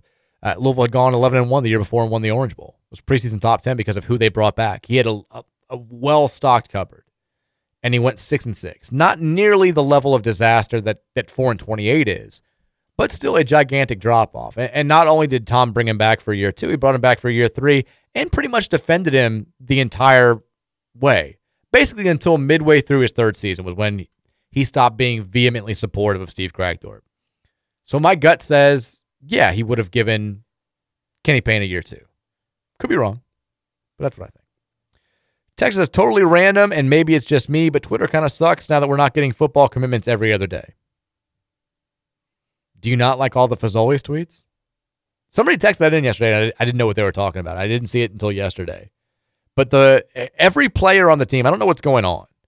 Like every player on the team, I'm talking freshmen that we didn't even know were on campus yet, were tweeting very clear advertising tweets about the new Fazoli's that's opening yesterday. I didn't know Fazoli's had this type of NIL bag. I mean, you had Penny Boone, the transfer. So excited about the grand reopening of Fazoli's at the Hurstbourne location. I've heard great things about this place. I can't wait to get the lunch special. Not sure why lunch special is in quotations. That makes me feel a little bit weird about it. But they're all tweeting about Fazoli's. All of them. All the players. Fazoli's is getting that back. I mean, I didn't know how Louisville was having all this NIL success, but there's a Fazoli's conspiracy going down. Texture says, I really feel that the so-called improvement with the basketball team has happened because of the injuries. Before, when Payne had a full roster, he had some weird rotations and sub patterns. Now players are getting in grooves and chemistry has improved. They still can't guard someone in a phone booth. I think there's something to your text, absolutely. I think that Kenny Payne was just throwing stuff against the wall with the substitution. The substitution patterns made no sense. And when he was trying to play 10 or 11 guys, it was, I mean, you would have, like, Mike James would get into a groove. He'd knock down 2 or 3 shots, make a steal, and then for no reason whatsoever, he'd get subbed out of the game. Curtis Williams, the same kind of thing. This is simplified stuff for Kenny Payne. You can't overcoach when you only have 7 guys to throw out there. And I think we've seen it's worked a lot better. Guys are playing through their mistakes a little bit. It's easier to be into games when you're playing 30, 35 minutes. The walk-ons have been, they're not expecting too much. I mean, maybe Aiden McCool gets some run tonight, but it's probably not going to happen. He knows he's not going to play. He's still standing up and cheering the entire game. Chemistry is better, for sure. Texter says, I sure hope the Valentine's man doesn't pay my wife a visit. You don't want that. Texter says, Mike, if Louisville loses and Ole Miss beats UK tonight, you might want to add a razor or shaving company as co-sponsors to the text line tomorrow because the name and word beard will be texted 10 million times. You're not wrong. This is the perfect, like, if Chris Beard wants the Louisville job, this is the perfect night to capitalize. If Louisville does lose to BC, nobody's going to care that Sky Clark is out. Nobody is going to care that we're 9.5-point underdogs. People are going to be back out for blood. It's going to go back to, we've had the last couple of days have been, oh my God, is KP going to get year 3 radio? Tomorrow we'll go right back to coaching search radio. And if Chris Beard beats Kentucky in Lexington with a painfully inferior team from a talent standpoint, yeah, we'll be debating. The great Chris Beard debate will be fired up again tomorrow. No question about it. Texas says Impractical Jokers owes their success to people tuning in to tournament on True TV. I've never watched Impractical Jokers. I know of the show, and maybe I've seen like 5 minutes of it because, yeah, I've been watching college basketball on True TV, and it stayed on. A lot of ads for Impractical Jokers. I think it's their only show. Texter says, when Mike gives a speech at Virginia's wedding giving his little girl away, it still won't be as passionate and heartfelt as him talking about his love for March Madness in its original form. You're probably right. I love you equally. No. I can't think about it. Let's just hope she doesn't decide for a March wedding. Oh, God. My poor younger sister. I've got 2 older brothers. And then my dad. I mean, it was very much a male-driven family growing up. And all of our birthdays are in the summer. All of us. We're all in the summer. My dad has the same birthday as my grandma in July. My mom is in July. My other brother's in July. My other brother and I have the exact same birthday, August 27th. So we all were in this very short, 2-month period. And my poor sister is March 6th. And her birthday was, when we had the family party, it was always on Selection Sunday. And we always rushed through the activities so we could be free by the time the selection show came on, and she always knew it. And God love her, she's been a trooper her whole life. But yeah, that would be tough. Texas says most of these Reddit "Am I the A-holes" leaves 99% of the context out, where some internet sleuth finds out that the person posing the question, posting in other subreddits about running up credit card bills or cheating on their spouse, and wants some quick internet points. Isn't the way that everything that is though these days? You anytime there's a cool story on the internet now, you look into it a little bit, and the person's, they get milkshake ducked. You familiar with that term, Gary? What is the term again? Milkshake ducked. I'm not familiar with it, no. So there was this, it basically is like a reference to the internet, to a phenomenon of, there was this duck that drinks milkshakes. And somebody was like, anytime there's a main character on the internet that's cute and lovely, they wind up being terrible, and they're like, hey, this duck is drinking milkshakes. Turns out he's racist, right? So you get milkshake duck when the guy who was, remember the guy who wore the red sweater and like asked the question at the presidential town hall a few years ago. I think it was during the Clinton-Trump election, and he was like, he had a funny name, and like everybody fell in love with this guy. And then like 2 days later, everyone found his old like problematic tweets and stuff. Like it just always happens. The main character on the internet always gets exposed as somebody terrible. There's always something different. So that's being milkshaked up? It's being milkshake ducked, Okay. yeah. When you find out that somebody who is cute, or this person went viral, he gave his baseball to a little kid at a game, and then you start searching who this kid is. Like, oh yeah, he's been arrested 17 times for a variety of stuff. Like it always happens. There's never a feel good story out there anymore. It's why we're all so cynical. Texter says, ask Gary if he can play a Merle Haggard 45. Thanks. Oh, Merle, which Merle Haggard song would you like to hear? Texter says, Gary is just a pure person. I'm a big fan. Well, until we milkshake duck him. Until you start Google searching him after the show. Actually, I've led a pretty clean life. Yeah, that's what you say. Yeah. What was it? Wanted me to play a Merle Haggard? Yeah. 45. Asking him to play a Merle Haggard 45. Thanks. Okay. Was this person's? Do you have this person's name? No, it's text line. It's an anonymous number. I thought maybe it was. You have a big fan out in Shelbyville who listens every day, and his father used to be a disc jockey here in town, who has been a personal friend of mine for years.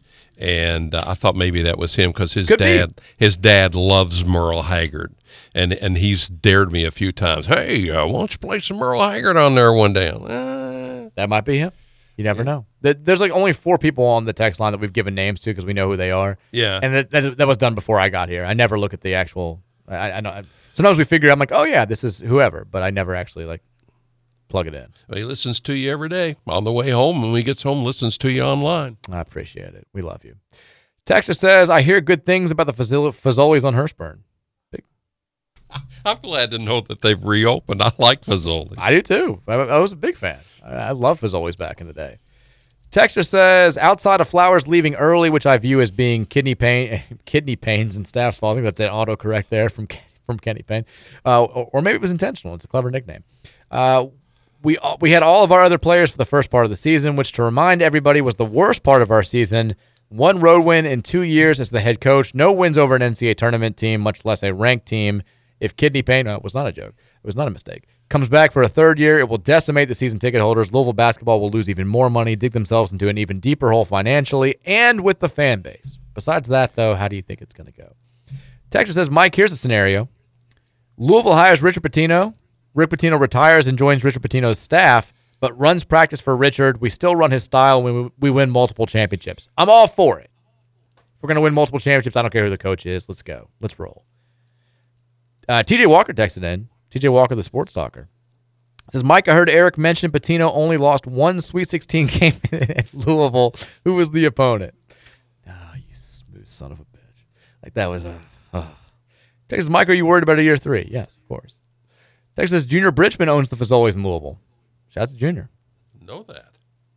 Texas, I agree on the regarding the improvement being due to injuries and Kenny having less opportunities for weird lineups. I think there's definitely something to it. I mean, you've got, look, Tyler Johnson doesn't have the game that he had against Florida State if Kenny Payne has an opportunity to take him out of the game. And look, Kenny Payne didn't even start him in the game. He came off the bench and played 38 minutes. And this isn't like a critique of Kenny Payne. I'm just saying you kept it simple. You let a guy with a lot of potential, but also who's prone to making some freshman mistakes because he is a freshman, play through some stuff. And the result was 27 points, 11 assists. Nobody had ever done that before. Now, tonight, we may look at it and you say you have to play Tyler Johnson 35 minutes and he may have 10 turnovers and go 1 of 15 from the field. It's the only decision Kenny has, though. Like, you can't overcoach when you've got 6 scholarship players or 7 scholarship players and basically a 7 or 8 man rotation to work with. He's going to get Zan in there for his usual 2 to 3 minutes. He's going to play Curtis Williams a little bit. And then outside of that, I mean, you're rolling with the starters and one other guy off the bench. It's pretty simple. There's nothing else you can do. Texas says, today is National Mistress Day. Do you have any recommendations where I can celebrate with my mistress? Where does one take a mistress? San Antonio Inn. Is that a real place? Yes. How do you know, Gary? Is it the milkshake ducking is already happening? I've heard stories. Rates by the hour. Trevor used to talk about he took a date to a hotel that had a hot tub. It was a carpeted hotel room with a hot tub in there. No-tell motel. That place is, I think, where you take the national mistress. So. That's where you go. I think that's where it happens. Boy, what a thoughtful place to take a date. Yeah, clearly worked out for him. Texture says if Payne is to get it, God, the text about is if Payne gets a third year. If Payne gets a third year, do you think they would have to have something in writing about him keeping some of the players from this year's team? I don't think you can do that, like writing. I mean, I said, but I did say this yesterday. I said I think if Josh is going to, in fact, entertain the idea, let's say we have a really successful end of the season, whatever your bar is for that. And now it's weirder without Sky Clark and having all these injuries and all this stuff. But let's say he goes 5-2 down the stretch. And, we have, what would the post with 13 wins going into the conference tournament. We win a game in the conference tournament, maybe 2 games in the conference tournament. And we finish with a losing record, but we finish strong. And there are things to point to for the first time to say, tangible pieces of evidence that progress is happening. But we don't have recruits coming in. You can't point to that. I think if you're Josh Hurd and you're saying, I see the progress, I believe in what you're doing, you still need some sort of assurance from Kenny Payne that he can bring back the nucleus of this year's team. Because there's no guarantee in this day and age. He may feel like he's got a great relationship with Tyler Johnson and Curtis Williams and Caleb Glenn and Brent Huntley Hatfield and whoever else. There's no guarantee that they're not going to take a bigger NIL bag somewhere else. Trey White was an all Pac-12 freshman last year. I'm sure Andy Enfield thought he was going to be hanging around that program if he was going to stay anywhere, and we got him. So I think you would have to, if you're Josh Hurd, you have to say, I love what you're doing. We need you to get some guys out of the portal, but we also need the guys who made this late season run happen to come back for another year. And again, this is all a hypothetical. I'm not sure we're going to have that type of finish. I'm not sure that even if we did, I would be doing the same thing. But again, I'm not the AD, so it doesn't really matter what I say. We're going to pick the Louisville game coming up here in a second. Before we do that, it's a nice night of college basketball. It's a good slate. I got my eyes on a couple of games as far as the Big X, Big Bets are concerned. One, Virginia's hosting Pitt. I'm going to do another money line thing tonight. Virginia's going to beat Pitt. I'm not sure they're going to do it by 7. I think they'll do it by 7. They're playing really well, but they're going to win that game. I'm going to parlay moneyline bet Virginia over Pitt, Dayton over Duquesne, and then a little frisky, Baylor over Oklahoma. Baylor at home. They're not going to lose to Oklahoma. Love Porter Moser. Think he's a good coach. They're not going to lose that game. Home teams. This is the year of the home team in college basketball. I'd throw UK in there, but they're the one outlier here. The only top 25 versus top 25 game tonight is the Oklahoma Sooners on the road taking on the Baylor Bears, number 25 versus number 12. Baylor is a 7.5-point favorite. That's a big number. If I'm leaning one way, I'm leaning towards Baylor to cover that. But again, money line's a safer bet, or maybe tease it down to 5.5, 6. Kentucky is hosting Ole Miss. They're only an 8.5-point favorite. I think Kentucky's going to win this game handily. I'm not just saying this as a self-preservation thing.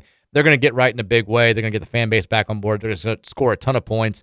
Ole Miss is going to slide a little bit towards the end of the season, and that's understandable. They don't have as much talent as UK. UK wins that game by, I'll say, 15 points. 9 o'clock, that was the big show. Louisville taking on Boston College on the road.